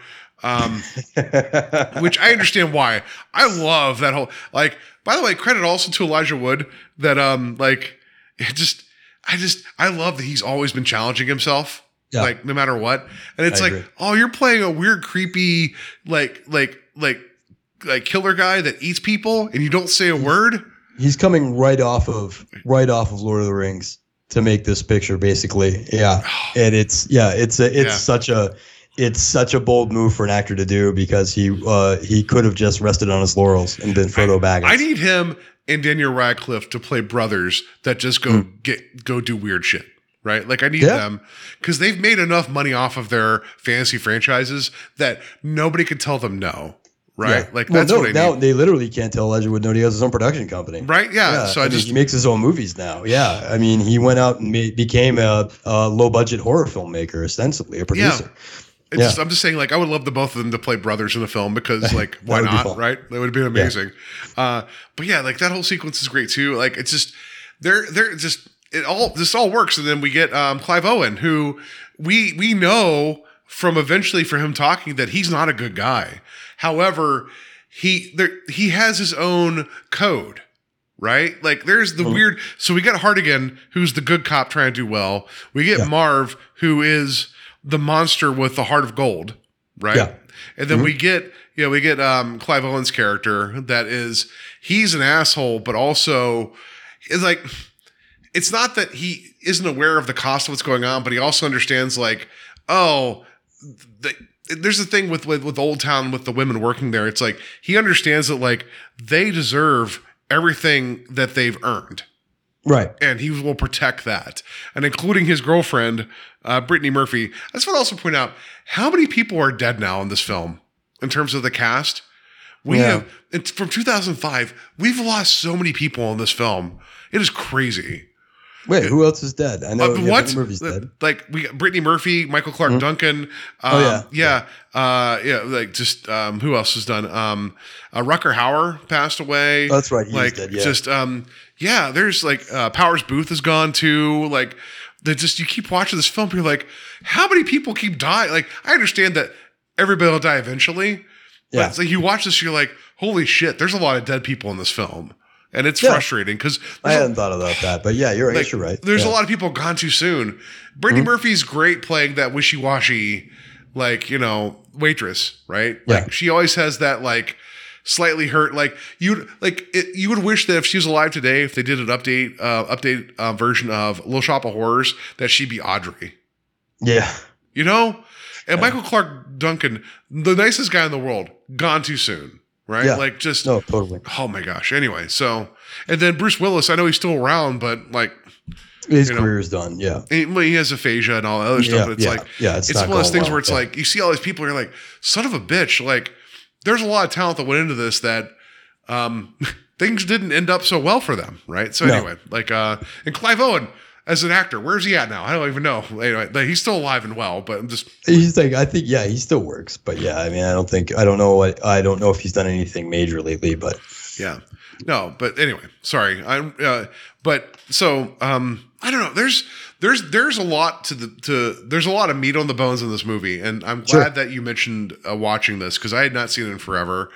There's a lot here. There's a lot of beats I forgot about. Also, by the way, Rosario Dawson, we're talking about people that passed away. Does she age? Yeah. No. I don't think so. No. Her and Paul Rudd are going to live forever. And we'll be thankful for that. Yeah. Now, I was going to say, when you were talking about, like, Tarantino being involved, and yet we don't see Benicio del Toro's feed, but we get plenty of Rosario Dawson's. So fair enough. Like, Tarantino, there's plenty of feet in this movie, if that's your thing. But Tarantino, I don't know if he actually had any hand in that, but he had a foot in that. I don't know. Yeah. Yeah. So where do we start the full conversation? What do you want to break down with the full conversation? I don't know. Like I just the things that I think have worked well. I mean, I love. I'm always down for gritty anti-heroes where it's like, you know, the world has broken them, but they still want to do good. Like so, Hartigan, Marv, and even Clive Owen's character, as much as he is an asshole, but he still is defending his current squeeze and the women of Old Town, right? I think it's interesting that you're calling him an asshole. What about Dwight strikes you as an asshole? Well, it's just him being like he had facial reconstruction surgery, and also like it's just I don't know, like I think he would call himself an asshole. Right? Yeah. Like that's I mean, I was gonna say, there's something to the idea of Dwight telling everybody that he is, but I think he's actually one of the more heroic characters in the picture. Yeah, but he's also like, do I kill this cop because he's pulling me over? Like, what's going on? Like, it's just he's doing the calculus the entire time. Yes. Right? Like, so meaning like maybe asshole's not the right thing, but it's like he's always been on like the wrong side, but he's learned to live that way. I don't know. Does that make sense? But like it does to a degree, but I think that's true of all of them. If there's something that I find interesting about Sin City's overall moral compass, it's the idea of, especially in regards to like kind of how we talk about our modern era, is that you've got a group of people who are all playing the game and they're all very much aware they're playing the game. You know, Sin City's never going to get any better. It's always going to be like this. It's never going to change. And so there's this idea of, it's similar to like we were talking, Sam and I were talking about with Bad Lieutenant, where I was talking about we probably should have done Bringing Out the Dead instead, because it had a lot of the same themes. But it was a little bit stronger movie. But it was the idea of, you know, kind of redemption in a doomed environment. And the idea that the world will never get any better. So you have this sort of dichotomy of the idea of, how do I put this? A self growth and self actualization, and it is possible, but the world won't get any better. But all you can do is kind of try and be better. It's sort of like this half pessimistic, half optimistic way of approaching the world. I mean, depending on how you look at your philosophy of life, where it's sort of like you can become a better person, but the world around you may not follow suit. And so you have this interesting idea of three characters, three heroes, nominally heroes. I guess you could call them anti-heroes. What's interesting about all of them is they're all jumping into something they don't have to. Each one of them is making a decision to get involved. Now, Hartigan, maybe he doesn't really have a choice. He does objectively have a choice, where it's go home. You know, he's told, you know, Bob tells him, go home. Your wife's cooking up some steaks. It's your last night on the job. All you got to do is walk away. And he's like, but a little girl will die if I do. And so maybe he doesn't have a choice, but he does technically have a choice. But he still gets involved, and it costs him everything. But then Marv is, you know, a hooker is dead, and that really upset him because she was nice to him. So he goes out and kills through a whole lot of people to get to where he's going. And then Clive Owen, Dwight, takes it upon himself to chase Jackie Boy. Jackie Boy just shows up at his girlfriend's apartment, acts like a dick, and then he warns him off, tells him to go away, or he'll cut him in ways that make him useless to a woman. And Jackie Boy leaves, but then Dwight says they're going to kill somebody if I don't stop them. I'm going to take it upon myself to go get involved in this scenario. And luckily for the girls of Old Town, that's what, you know, that he did. But it's interesting to the idea of these three guys who are getting involved in something they don't necessarily have to. Just because that's how they do things, in a lesser narrative, or a less, I think just in general a lesser narrative, or you know, something a little bit more less responsible at the very least. These guys would look very convoluted, and even though Dwight's is still a little convoluted, that story is a little convoluted, but it would look kind of dumb. Like it would be like, well, you're just going to go ask for trouble, I guess. I think Marv, because he's like he's put against the wall because he's waking up and No, you're right. Yeah, that's the one. But at the same time, it's like he talks about like somebody's mentioned to him like that was the joke that I had you make at the beginning of the very episode. Like everybody gets naked, but the strippers. Like Marv goes to visit his parole officer, who is like very much naked and giving him pills. Like and whatever. Like we're all okay with this. I think we're okay with this. Yeah, but he's been targeted, and he knows he's targeted because he looks like a monster. And he's just trying to figure it out. But other people mentioned that like he's a do-gooder, meaning that he will never leave well enough alone. So it's like you pinned the wrong crime on the wrong guy. Yes. What you're saying is correct there. And with Dwight too, it's like, yeah, there's always like, yeah, I know what I'm capable of. I know what I can do. Clearly I've changed my identity, but there is. It's not even a matter. It's like it's not a difference between right and wrong. It's a matter of like what is just. You know, like so. I think with him, it's like this doesn't shake out. I don't care if you're a cop. I'm gonna give you yours. So I think there's something there to be said. So I agree with you on all that. So like I'm not like nobody comes out clean, but but a lot of them have the best intentions. But I'll put this out here with Hartigan, where it's like.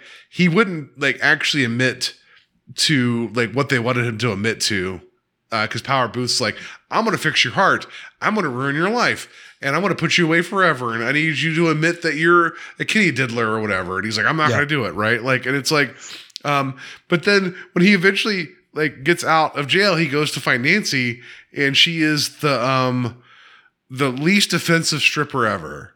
Yes. It's Jessica Alba. I understand. Like I'm not okay. By the way, nobody if nobody feels comfortable being like nude on camera, like I'm not going to tell people like you got to show us the goods. Like I'm like that's gross and weird. Yeah. However, like if she's supposed to be the big draw in this film called Sin City, she is like the lowercase s Sin City. Yeah. She's wearing like assless chaps. That's about all that we got. No, she's wearing chapless ass. I don't know what that means, but it's just that's it.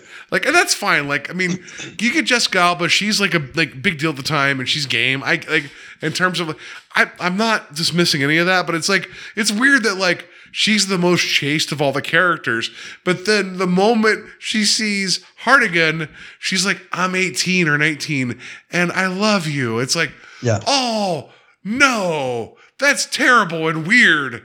Which it's like, I'd almost prefer you nude and not being like that. I don't know. It's this weird, I don't know. There is something, and it's something that is very interesting about this film in that relationship is Nancy somehow Nancy coming on to Hartigan feels gross, and it's very strange because in most other films that dynamic wouldn't be that out of place.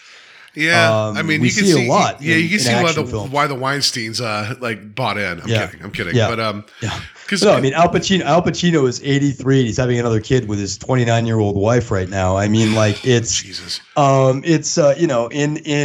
wrote a paper on this for a class in college about Jack Nicholson's romantic leads in all of his films, and they were always almost 30 years younger than him. Oh, I could tell you that after my father separated from my mom, he was 50. And at one point, he was dating a 25-year-old. Yeah. And then I was like a teenager, like whatever. We ended up telling her like, you could do better. And she like eventually, Donna, wherever you're at, I hope you're doing great. But what I'm saying is like, a 50-year-old should not date a 25-year-old. I mean, I can't judge love, sure, right? But something about that seems kind of messed up, right? But there's something. But what's interesting about the dynamic in this film is it's the 19-year-old coming on to the 45-year-old that is, or 50-year-old or whatever he is supposed to be. Yeah. And somehow that feels weird, and it's very, and it's played weird. Like he's weirded out by it, rightfully so. But also, who was Bruce Willis married to for a while? Demi Moore, and then who she ended up with? Ashton Kutcher. Yeah, I don't know. Anyway, just What if we had Ashton Kutcher here wearing the cowboy getup? Anyway, so no, I didn't like that where she's like, I love you. It's like, and he's like, yeah, as a daughter. She's like, more than a daughter. None of this is said during the movie, but it is said. It is weird. He's telling her, no, I consider you like my kid. And she's like, but I've been in love with you my whole life. And I want to get some yippee-ki-yay. Yeah, I want to get some yippee-ki-yay. I want to Bruce that Willis. Bruce Willis. I want to Bruce that Willis, yo. Yeah. And like to the point where even when he's jumped by that yellow bastard, he's in the shower. He hears a noise and he says, "No, Nancy." Like he's expecting her to burst into the shower. It's such a weird dynamic, and I don't think I've ever seen another one like it in any other film in my entire life. Where usually it's totally acceptable for the older action hero to have a younger woman. Yeah, but even then, it's like he's still trying to fight that desire. Yeah, which is gross. But at the same time, it's like I'm not being sympathetic. Dude's been locked away for years and years and years. He's been locked away for years. And here's the one person that knows the truth. It's right? Jessica Alba. Well, also it's Jessica Alba, right? It's like one day you're gonna play a really shitty Invisible Woman. It's fine. Anyway, so she was okay. Okay, sorry. You'll be the Invisible Woman in 2 shitty Fantastic Four films. Yeah. Actually, I like those movies, but although she does look pretty terrible in Fantastic Four 2. They put that wig and like bleach your skin somehow. It's weird. It's creepy. Right. But you know what? At some point, let's talk about creepy. Yeah. At some point down the line, we need to talk about one or both those films. I'm game, absolutely. Yeah. But yeah, because I actually do kind of like those films. Can we do it on your show and make Samael watch them? Because I would love to hear his frustration. I think I don't know. I think he might actually get the first one. I think he might enjoy the first one. I think the second one he would be too put off by, like I said, the creepy Jessica Alba aspect. I don't know. Yeah. It's like I just sometimes when Sam gets frustrated, it is it replenishes my I don't know. I'm with you. I drink from that cup. I get it. Yeah, it's fun to watch him get if he watches something that doesn't work and he just kind of is like, I don't know what I'm doing right now. Yeah. In my own house, I've made him watch a couple different religious films. And watching him struggle with that, which I'm also struggling with, is a delight. I'll just put it that way. So yes. Yeah. But it's interesting to me in this particular movie. It's so odd, and that's to me that's to the point of what we were talking about. That I'm like, look, I'm 42, and if maybe not a 19-year-old, but like a 21-year-old that looks like Jessica Alba. That's going to be a difficult no. It's difficult no. It's going to be like, okay, one of the most beautiful women in the history of humanity wants to get it on, but she's too young for me. I gotta say, I mean, I hope I would still say no because it's weird, but I get it. I get why that would be difficult. Yeah. But it's like also making a movie, you get the choice to do that. That's all I'm saying. Like it isn't like you're filming Bruce Willis and Jessica Alba together and he's like, I can't control myself. I don't know what's going on. Like it's just, it's just, you could maybe that's what's written on the page for the comic, but like that also speaks a lot to Frank Miller. It's just, you could maybe shade that a little differently. It'd have been fine. I don't know. I think it works. I think that it does work for the narrative. It's just that it's so unique to this film that maybe you have, it's just, but it also kind of like it's just that I don't think it gives her character Nancy any agency. I agree. In the sense of like, because like the one guy that was nice to her, she's attracted to, and then like the other person in terms of the narrative is the yellow bastard, who was the shittiest Ferengi ever that we've ever seen. Sure. That is like, I got her back. Also, she's a little too old for me. I'm like, calm down, Epstein. I get it. It's fine. Just whatever. Just shh. Yellow Epstein. Yepstein. Calm down, sir. Yeah. Right. No. I mean, I think in terms of female agency, Sin City's not that movie. Are you saying that Frank Miller may not understand the female experience? I am saying that. I'm not sure Rodriguez or Tarantino do either. This is a movie about masculinity, and that is normally that would be problematic, but I think in the case of Sin City, what it wants to do is examine masculinity in a way that is still critical and thoughtful. Like every man except basically our lead three are scum in Sin City, and the worst kind of scum. They are predatory. They're violent. They are rapists, murderers, psychotics, or they work for murderers, rapists, and psychotics. And then we have our three heroes, but even their entire existence is revolved around the idea of women as something to protect or avenge.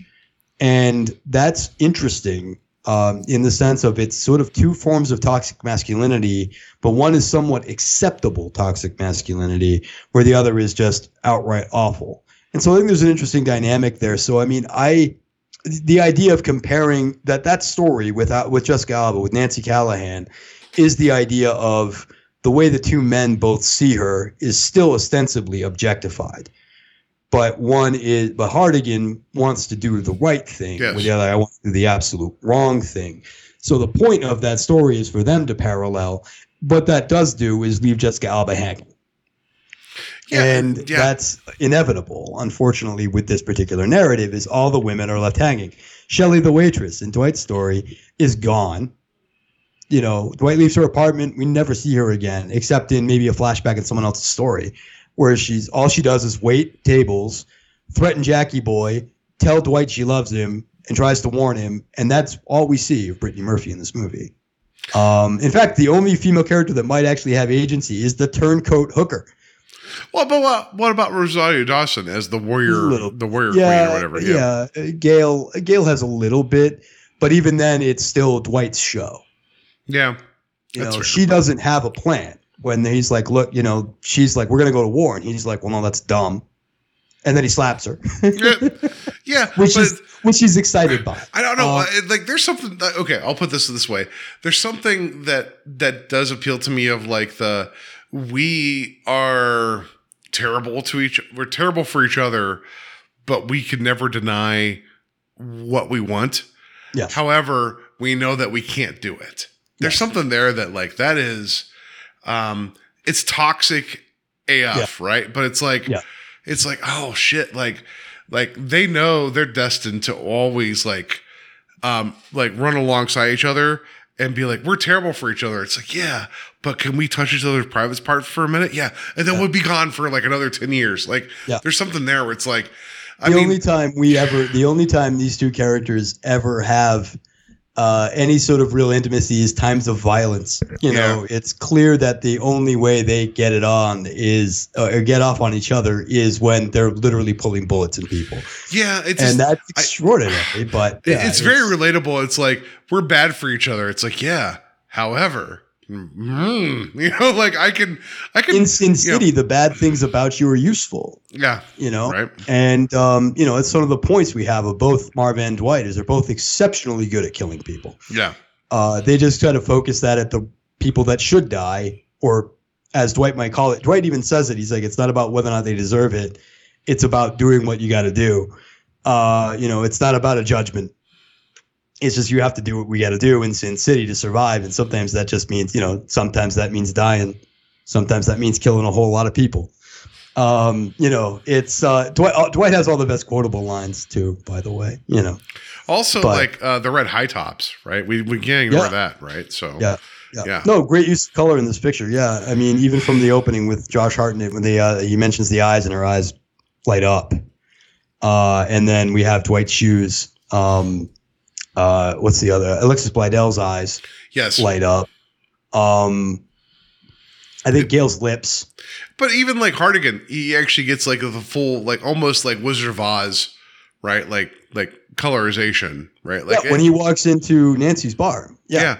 There's actually a whole, I think it's actually one of the few scenes shot in an actual set too, is that he walks in, there's actually use of color in that scene, which is quite interesting. He walks in there. Yeah, and it's a wonderful, Rodriguez knows what's going on. I mean, Miller, I've not read the books, so I don't know if he uses color the same way, but I'm going to guess that Rodriguez does, actually add to it.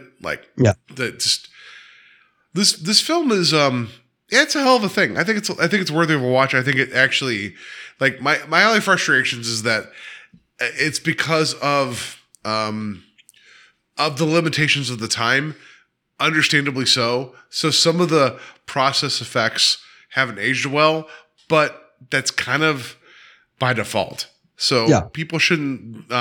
It'd be like going back to, like, what was it, the Great Train Robbery, and be like, oh, they just died particular like frames of film. You know, like, that's what. That was it. The Lumiere brothers, Voyage to the Moon. Like, that's garbage film. Like, it just, you know, it, like, there's a limitation of like technique and process at the time. Yeah. You know, that's all. Part of the magic of Sin City, I think, is ultimately just, it felt like you're watching something experimental because you were. You know, Sin City, I think, was a very for an experimental film to be, as you put it, you know, a mainstream, modestly budgeted, mass release film that's this experimental is really extraordinary. Nobody would be able to get away with that except for, and like you said, Robert Rodriguez told the Directors Guild to go to hell. Yes. Just so that he could, you know, make this film the way he wanted to. You know, there's a lot of maverick filmmaking going on here that is, and like you said, you have to think of it in terms of its time and place. Otherwise, it does look like every other movie you've ever seen in the last 10 years. You know, it's basically the last 90 minutes of Endgame, you know, which was all, you know, a bunch of people in front of a green screen, and they just projected whatever they wanted on the back of it. Well, the point where apparently it was even the ending of Endgame was supposed to be in a forest, and they were like, "Nah." Well, no, but like it's just, I think there's something here where it's like, you know, like because there was the part of the trivia where Mickey Rourke and Elijah Wood were never in the same scene together. Okay. Like credit to that. Like, also, I love that, like, anything that was like blood loss or like gore was white, like that just because the predominant color palette was black. That works so well still. Like, I dig all that, right? So, but, like, you know, you talk about this, like, I think this is one of the best translations of a comic book film, rightfully so. Mm-hmm. And it needs to constantly be in the conversation. Are there issues? I mean, the further you go along with technology and how things gotten better, absolutely. However, people, like, this is something I struggle with, of like meeting films where they came out. Meaning, you know, whenever I watch something, like, it's like I'm watching it where I am day and age. So it's sometimes a struggle to meet it where it was. Yeah. But I also go back to walking out of the theater being like, that was amazing. Like, because it's a hell of a thing. It's a magic trick. Like, I love that Rodriguez is like, I'm going to make this film with nothing, and you're going to love it. You're going to choke it down, you know, like, just like, because he understands the medium, he understands the story, versus, like, I don't know, like, I get so frustrated, and maybe you can speak to this a little bit before we wrap this up, where prosumer technology means people can make a lot of things now with a lot less money, right? Yeah. Make a lot of, like, media, right? And that wouldn't be possible with, well, one, without the march of technology, and two, without people like Rodriguez, where it's like, I'll do it myself. Screw you guys. I'm going to make my own movies. Yeah. Good, bad, or otherwise, right? So I think that we keep seeing, what was it? There's people that put, like, demo reels out on, like, social media, like, what was it? Freddy Alvarez that did the not the most recent Evil Dead, but the other one. Yeah. It's like people put out shit, right? Like the people that did the film, what was it? Mama? Yeah. Like, cool, right? Technology's at a point where you can make a short film to shoot your shot. I adore that. I think it's amazing, right? Yeah. But also, I think there's a certain amount of understanding the rules so you can break them. I think Rodriguez understood the rules, and there's a certain professionalism here that isn't the same thing that we get. Even now, technology has surpassed this by leaps and bounds. Does that make sense? Yeah. Yeah. No, it does. I agree with you. Yeah. A guy I work with actually had made the statement of, he said his theory is that the cameras are too good and we can't keep up with it. And I think he might have a point that it's sort of like special effects don't look good anymore because the technology looks better than it's like eyes before stomach, you know, like we can, you can look at something and say, oh, I can eat that. And then you're like, oh, that wasn't a good idea at all. You know, I think that there's something to that idea of putting the cart before the horse. We have the technology, but we don't necessarily have the ability to raise the actual medium to that point yet. I just think I think there's a lot of like tools to use, but understand them. That's all, right? Like just understand them. And it's like you have so much more latitude to do amazing things, right? Like, like I eventually got to Everything Everywhere All at Once. Okay. That film's amazing. And it is like to break it down is like unknowable, but like in terms of like what went on in there, but it's like, but then also understanding that like it was a very limited budget and like there was a very coherent vision for that film. I can't understand the cohesive vision that went in to make that thing possible. Right. Like, it breaks my mind. Like of how much is practical and how much is edit and how much is like computer assist, right? It is amazing to me that like I don't know, like people need to understand that like there's art and beauty that can still be possible. But I don't like the default setting of like, oh, well, anybody can do this. That's not like it's the same thing as like that like after, in terms of the art movements of like, somebody's like, I'm going to make a whole canvas that's just white. Great. Yeah. Cool. What was the thought behind that? Because that happened before. Now you're doing it because you're being an asshole versus making a statement. Does that make sense? Where it's like, no, it does. Yeah. It's like no, like I said, watch The Spirit. You'll see it. Yeah. Well, I mean, like that's Frank Miller. That's Frank Miller directing and not understanding how to make a film at all. Well, so I just saw another trailer today for the new. This is not the same thing, so forgive me. The new Ninja Turtles movie, the Mutant Mayhem movie. Yeah, I saw a bit of that. It was the trailer looks amazing. The art style looks amazing.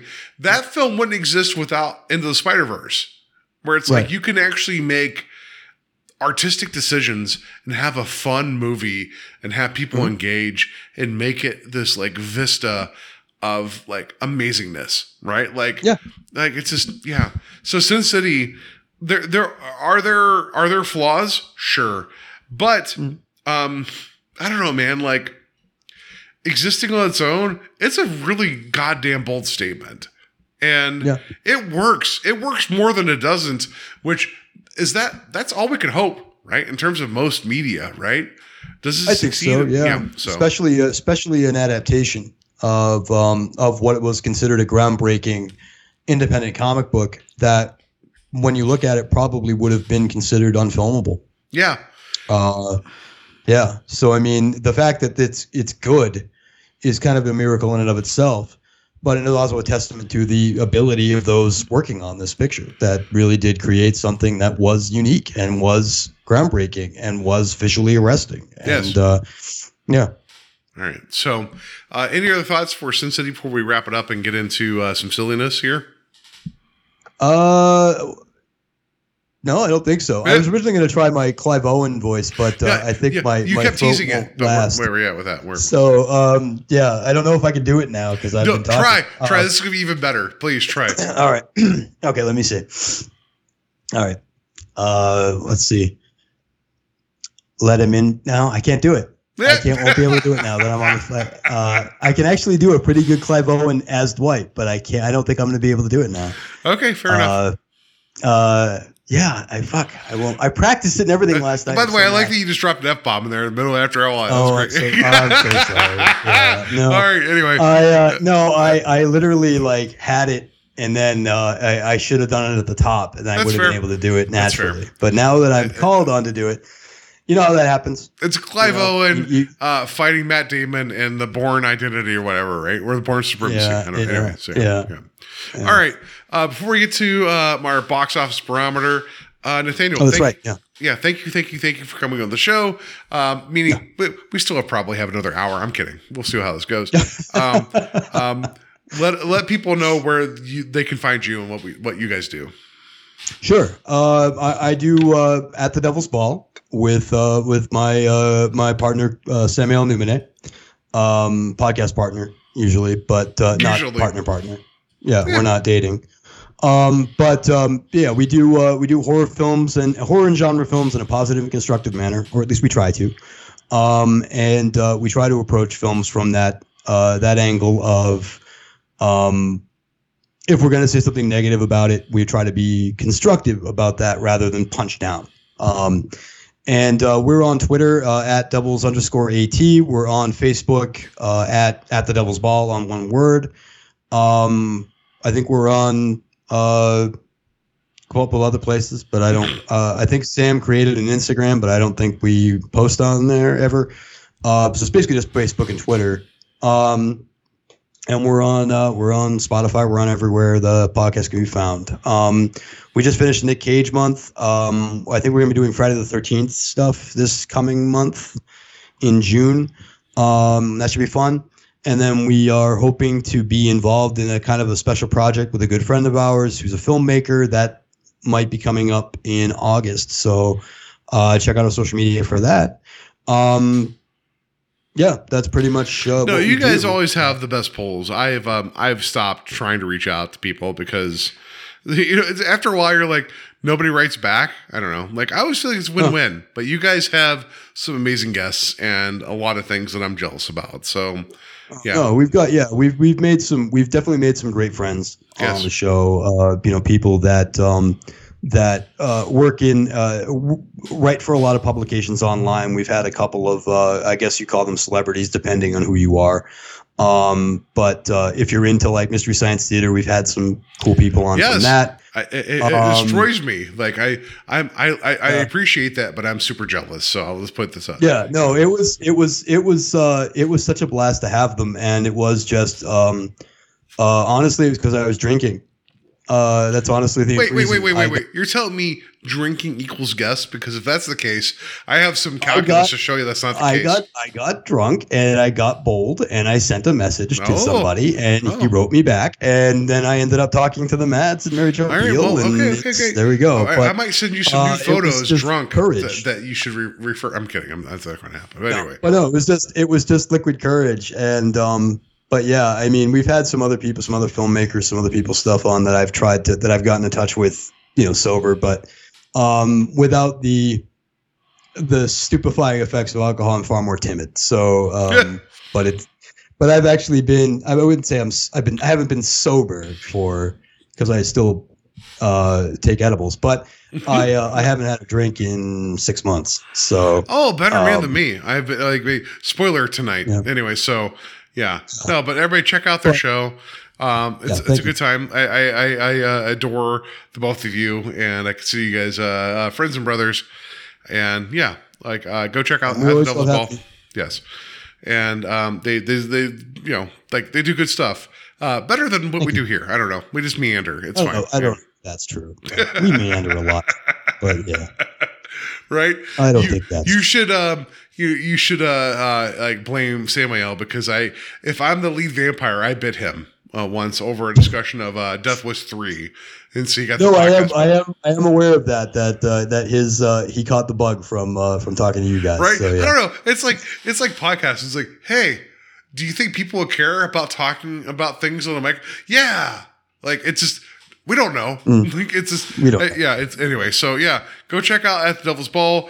You guys can check us out at Invasion of the Podcast. That's on Facebook, and invadingpodcast@gmail.com. You can check out Steve's comic. It's the Saturday Slasher.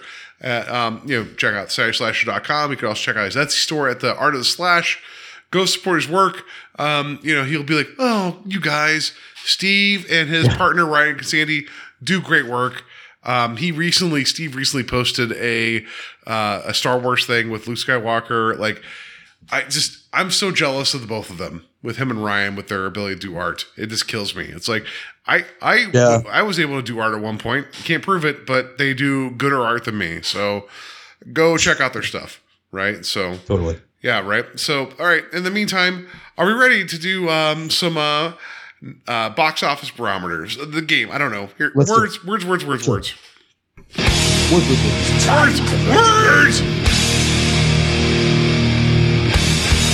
Time to play the game!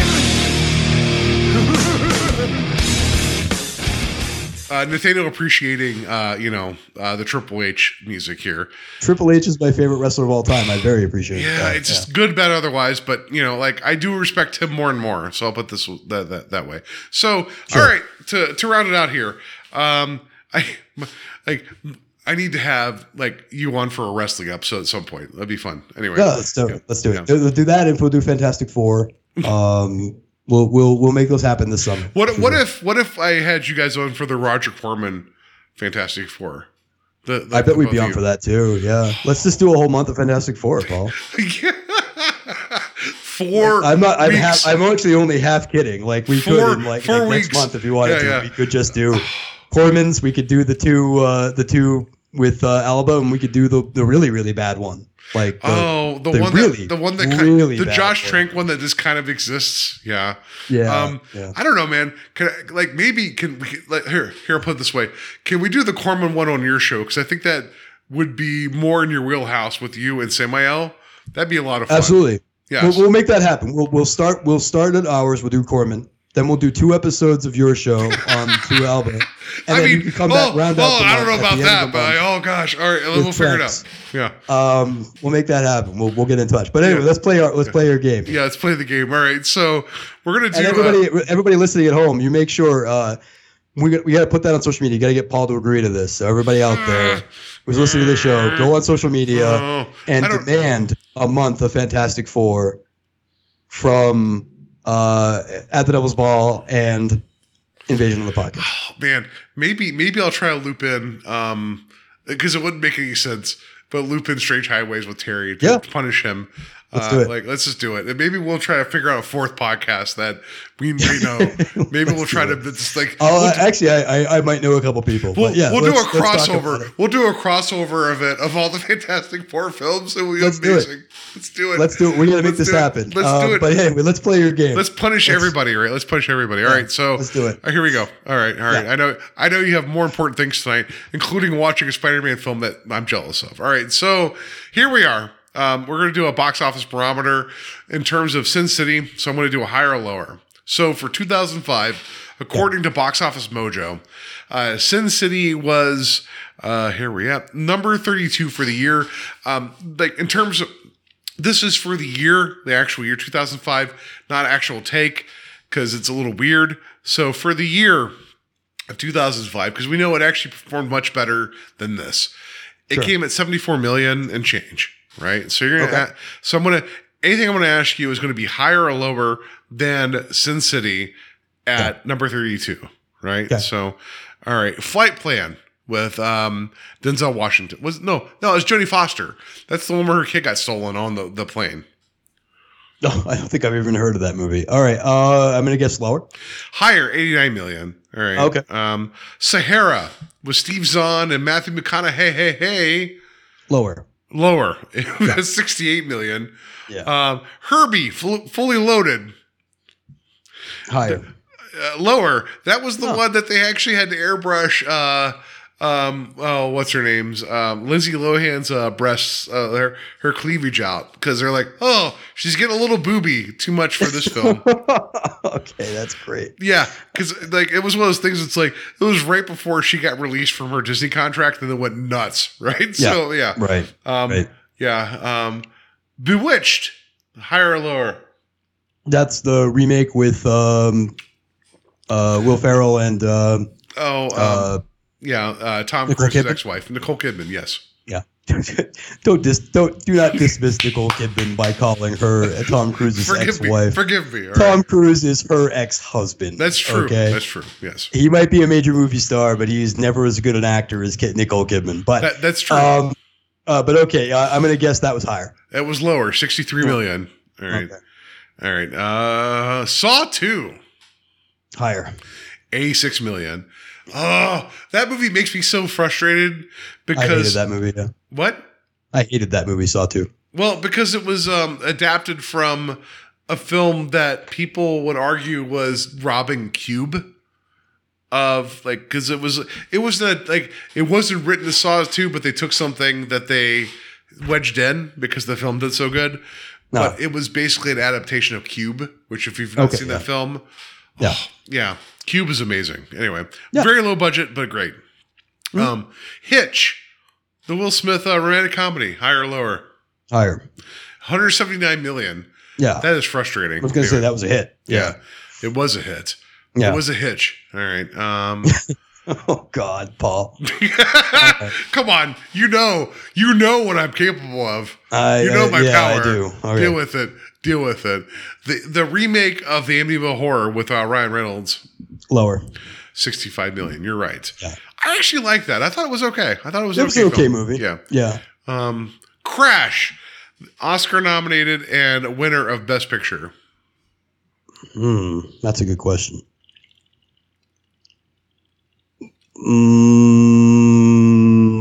Lower. 53 million, right? Okay, I was going to say, I don't think the Oscar winners don't usually do that well. And also that movie kind of sucked. So. Yeah. Fair enough. All right. Yeah. Let's see here. Sideways, another film that had critical acclaim. Lower. 50 million, right? Yeah. All right. Cinderella Man. Is that Russell Crowe? Yeah, it was Russell Crowe. Boxing movie? Yes. Yeah. Higher. Lower than Sin City. Okay. Yeah. Are We There Yet? With Ice Cube. That family fun film. Yeah. Actually, I'm going to guess that was higher. It was higher, 80 million. Yeah. That is frustrating. The sequel to The Ring 2, as in TWO, not 200, which would have been better. The Ring as well. The Ring 2, also The Ring. Yes. That would probably I don't think that movie did well. I'd say lower. Higher. Really? That's interesting. 76 million, right? All right. Mm-hmm. The Pacifier. Vin Diesel as Mr. Nanny? Yes. Yeah. Lower. Higher. 113 million. Okay.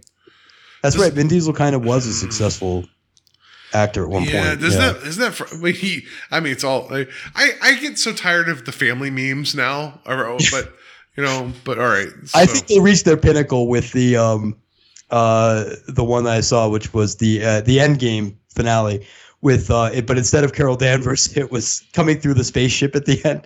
It's Vin Diesel in a car, flies through, and it explodes, and they loop in one of his lines, but it's about family, and it made me laugh, but I was like, I think that they've reached the pinnacle of it, and the family memes just don't work anymore. But yeah, no, it's frustrating. I just think it's like it's such an easy like.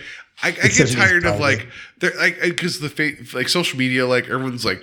You'll see like different like things. It's like come on, like that's not even a joke. Like, can you just not make it anyway? So all right. All I've seen of Fast X is the mid-credit sequence, and it's gloriously dopey. And The Rock apparently it just mispronounces "son of a bitch" to "some bitch," and it's very, very well. Funny. Okay, well that's funny. So can I admit something here? This is one of my confessions. Which I'm perfectly fine with. I've never seen a Fast and Furious movie. I think I saw the first one and maybe one other one, and I don't remember which one. So I'm with you. All right. Here's the thing: I've never admitted to any out loud to anybody. So are you ready for this, Nathaniel? I am. All right. So when I was in high school, I was dating a girl that it's high school, whatever, right? Mm-hmm. I don't know. Like, you don't know how to deal with like relationships or like what the nice things to say to people. Just whatever. Anyway, she cheated on me. I'll put this in quotes. You can see on the camera.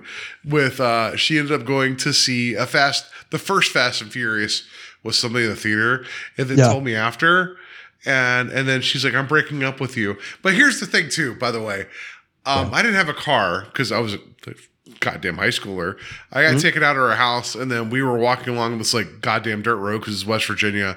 And she's like, I'm breaking up with you. And then she told me about watching the first Fast and Furious, which I didn't realize was going to be a franchise because I'm like, what, 16, 17, maybe 15? Oh, you know, my voice is breaking.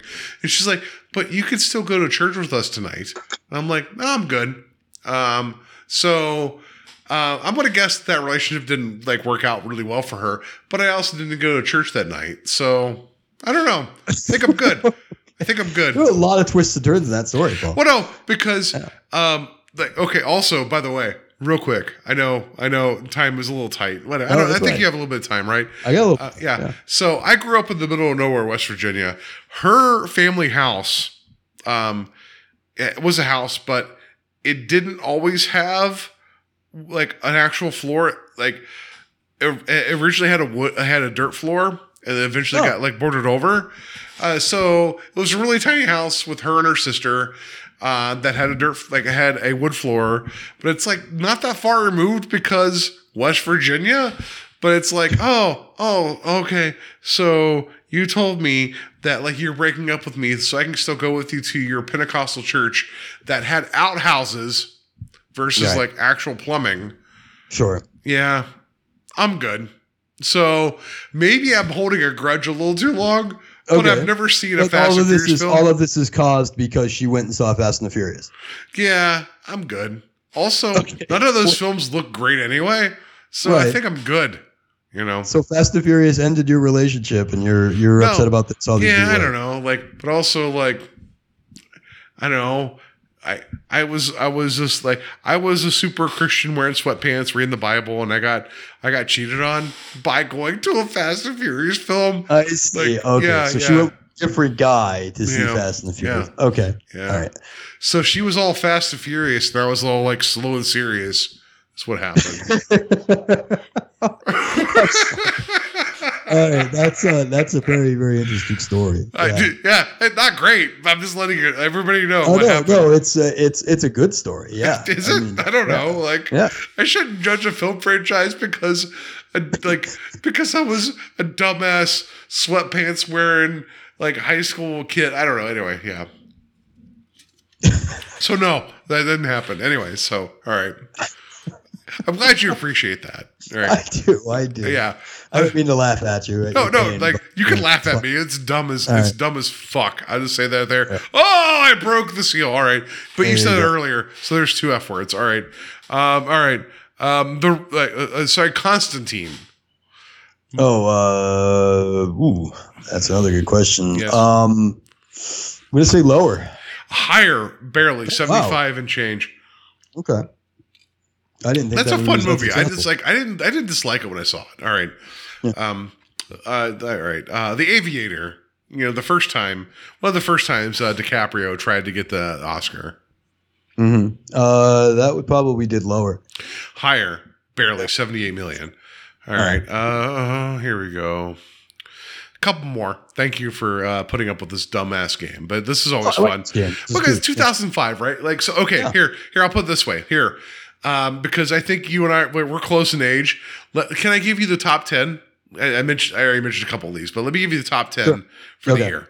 Star Wars Episode 3, Revenge of the Sith. Sure. Harry Potter and the Goblet of Fire. In my mind, I didn't realize that was the same year. That's weird, right? Yeah. 2005. Yeah, that makes sense. Yeah. The Tom Cruise War of the Worlds. Which was half of a good movie. Chronicles of Narnia, the first one. Wedding Crashers, number 5. Yeah. Charlie the Chocolate Factory with Johnny Depp, and number 6. Batman Begins at 7. Madagascar at 8. Mr. and Mrs. Smith at 9, and then Hitch at 10. Okay. Like, weird year, right? That's very weird year. Yeah. Right. I do remember, 2005, like Wedding Crashers and Madagascar were both like, they were movies that were like, everybody was like, well, these came out of nowhere. They just did exceptionally well. Yeah. Yeah. And then Madagascar, it's like, yeah, but like, what if we like to move it? It's like, but what if we don't like to move it? Yeah. Well, you have Wedding Crashers. Yeah, no. When I worked at Blockbuster, we could only have like PG movies put in, and one of my coworkers would put in Madagascar, and I wanted to murder her. Like, so I would find other movies to put in, and like it was her default setting was always Madagascar, and it's like you'd hear the movie over and over again while you're putting movies away, and you're like, I understand why people go in bell towers right now. I understand that. Yeah. It was during at the theater, the same thing. I think during Guardians of the Galaxy, it's in a different theater. It's still out right now, but it's in a different one of the houses. But in the houses it was in for its first couple of weeks, every single day I could hear Rocket's scream of anguish multiple times a day. And I would always be like, well, that's fun. But, after High Evolutionary does his thing, and we used to have like a rotating like DVD that would play like ads and stuff and like trailers and Blockbuster. Yeah. And one of them was an older Redenbacher popcorn commercial, like from the 70s. And it was a cop going up to over Redenbacher, like stopping from popping popcorn. And he's like, "What are you doing?" And the guy's like, "Well, I'm over Redenbacher." And then the officer would be like, "Redenbacher, So I'd hear that like every like 90 minutes. And it was one of those things that's like, I would like look over at my coworkers, my friend Joe, who used to be my original like co-host on the show. Like when we were working together at Blockbuster, he was my manager. With sight unseen, he had no idea that I was like, Redenbacher. He started laughing, and I realized we'd be friends for life. Yeah, because of the repetition. So yes, yeah. Ugh. Anyway, yeah. All right, a couple more. We'll wrap this up. Yeah. After I gave you the top 10, Chicken Little, Zach Braff as Chicken Little, higher or lower?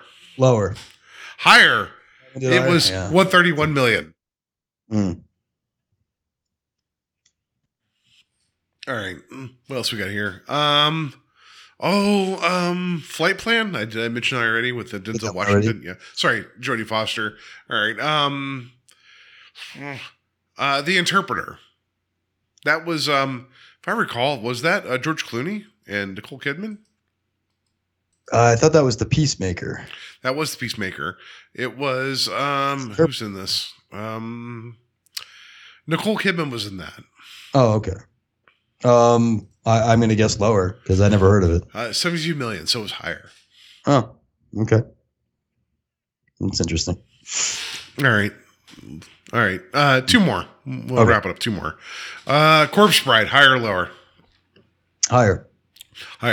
It was 53 million. And then let's see here. Kicking and Screaming, the Will Ferrell soccer movie. Will Ferrell's soccer movie. Higher. Oh. Was it higher? It was higher. 52 million. Yeah. Oh, God. I'm coughing and kicking and screaming. I apologize because, I was coughing the last 5 days. Anyway, that's going to do it for our show before I cough myself to death. Nathaniel, thank you for coming on. It was a lot of fun. Oh, no, always. It's always fun to talk to you. Yeah. Thank you for picking Sin City. It was a lot of fun to talk about that as well. So you've already pimped your wares. Next week, for our show on Invasion, I'm having my friend Trevor on, who does the the Theater War podcast. I was on there for a very extensive talk about what was the film? It was the Civil War film we'd talked about, Gettysburg. Okay. So, yeah, there you go. We're talking about Miracle, about the hockey team. It was from 2004. It's gonna be a lot of fun. So here we go. I'm trying not to cough a lot right now because I'm going to cough. Nathaniel, thank you for coming on the show. And oh no, he's coughing again, guys. Oh, Jesus Christ! All right. Oh, he's back. I'm back. I'm going to cough more. Anyway, thank you for coming on. Thank you. That's it. We're done. I'm going to cough more. Thank you. I'm sorry. Jesus Christ. Jesus goddamn Christ. Anyway, yes. Thank you. Thank you for having me on. Thanks, everybody. Cough, cough, cough, cough, cough.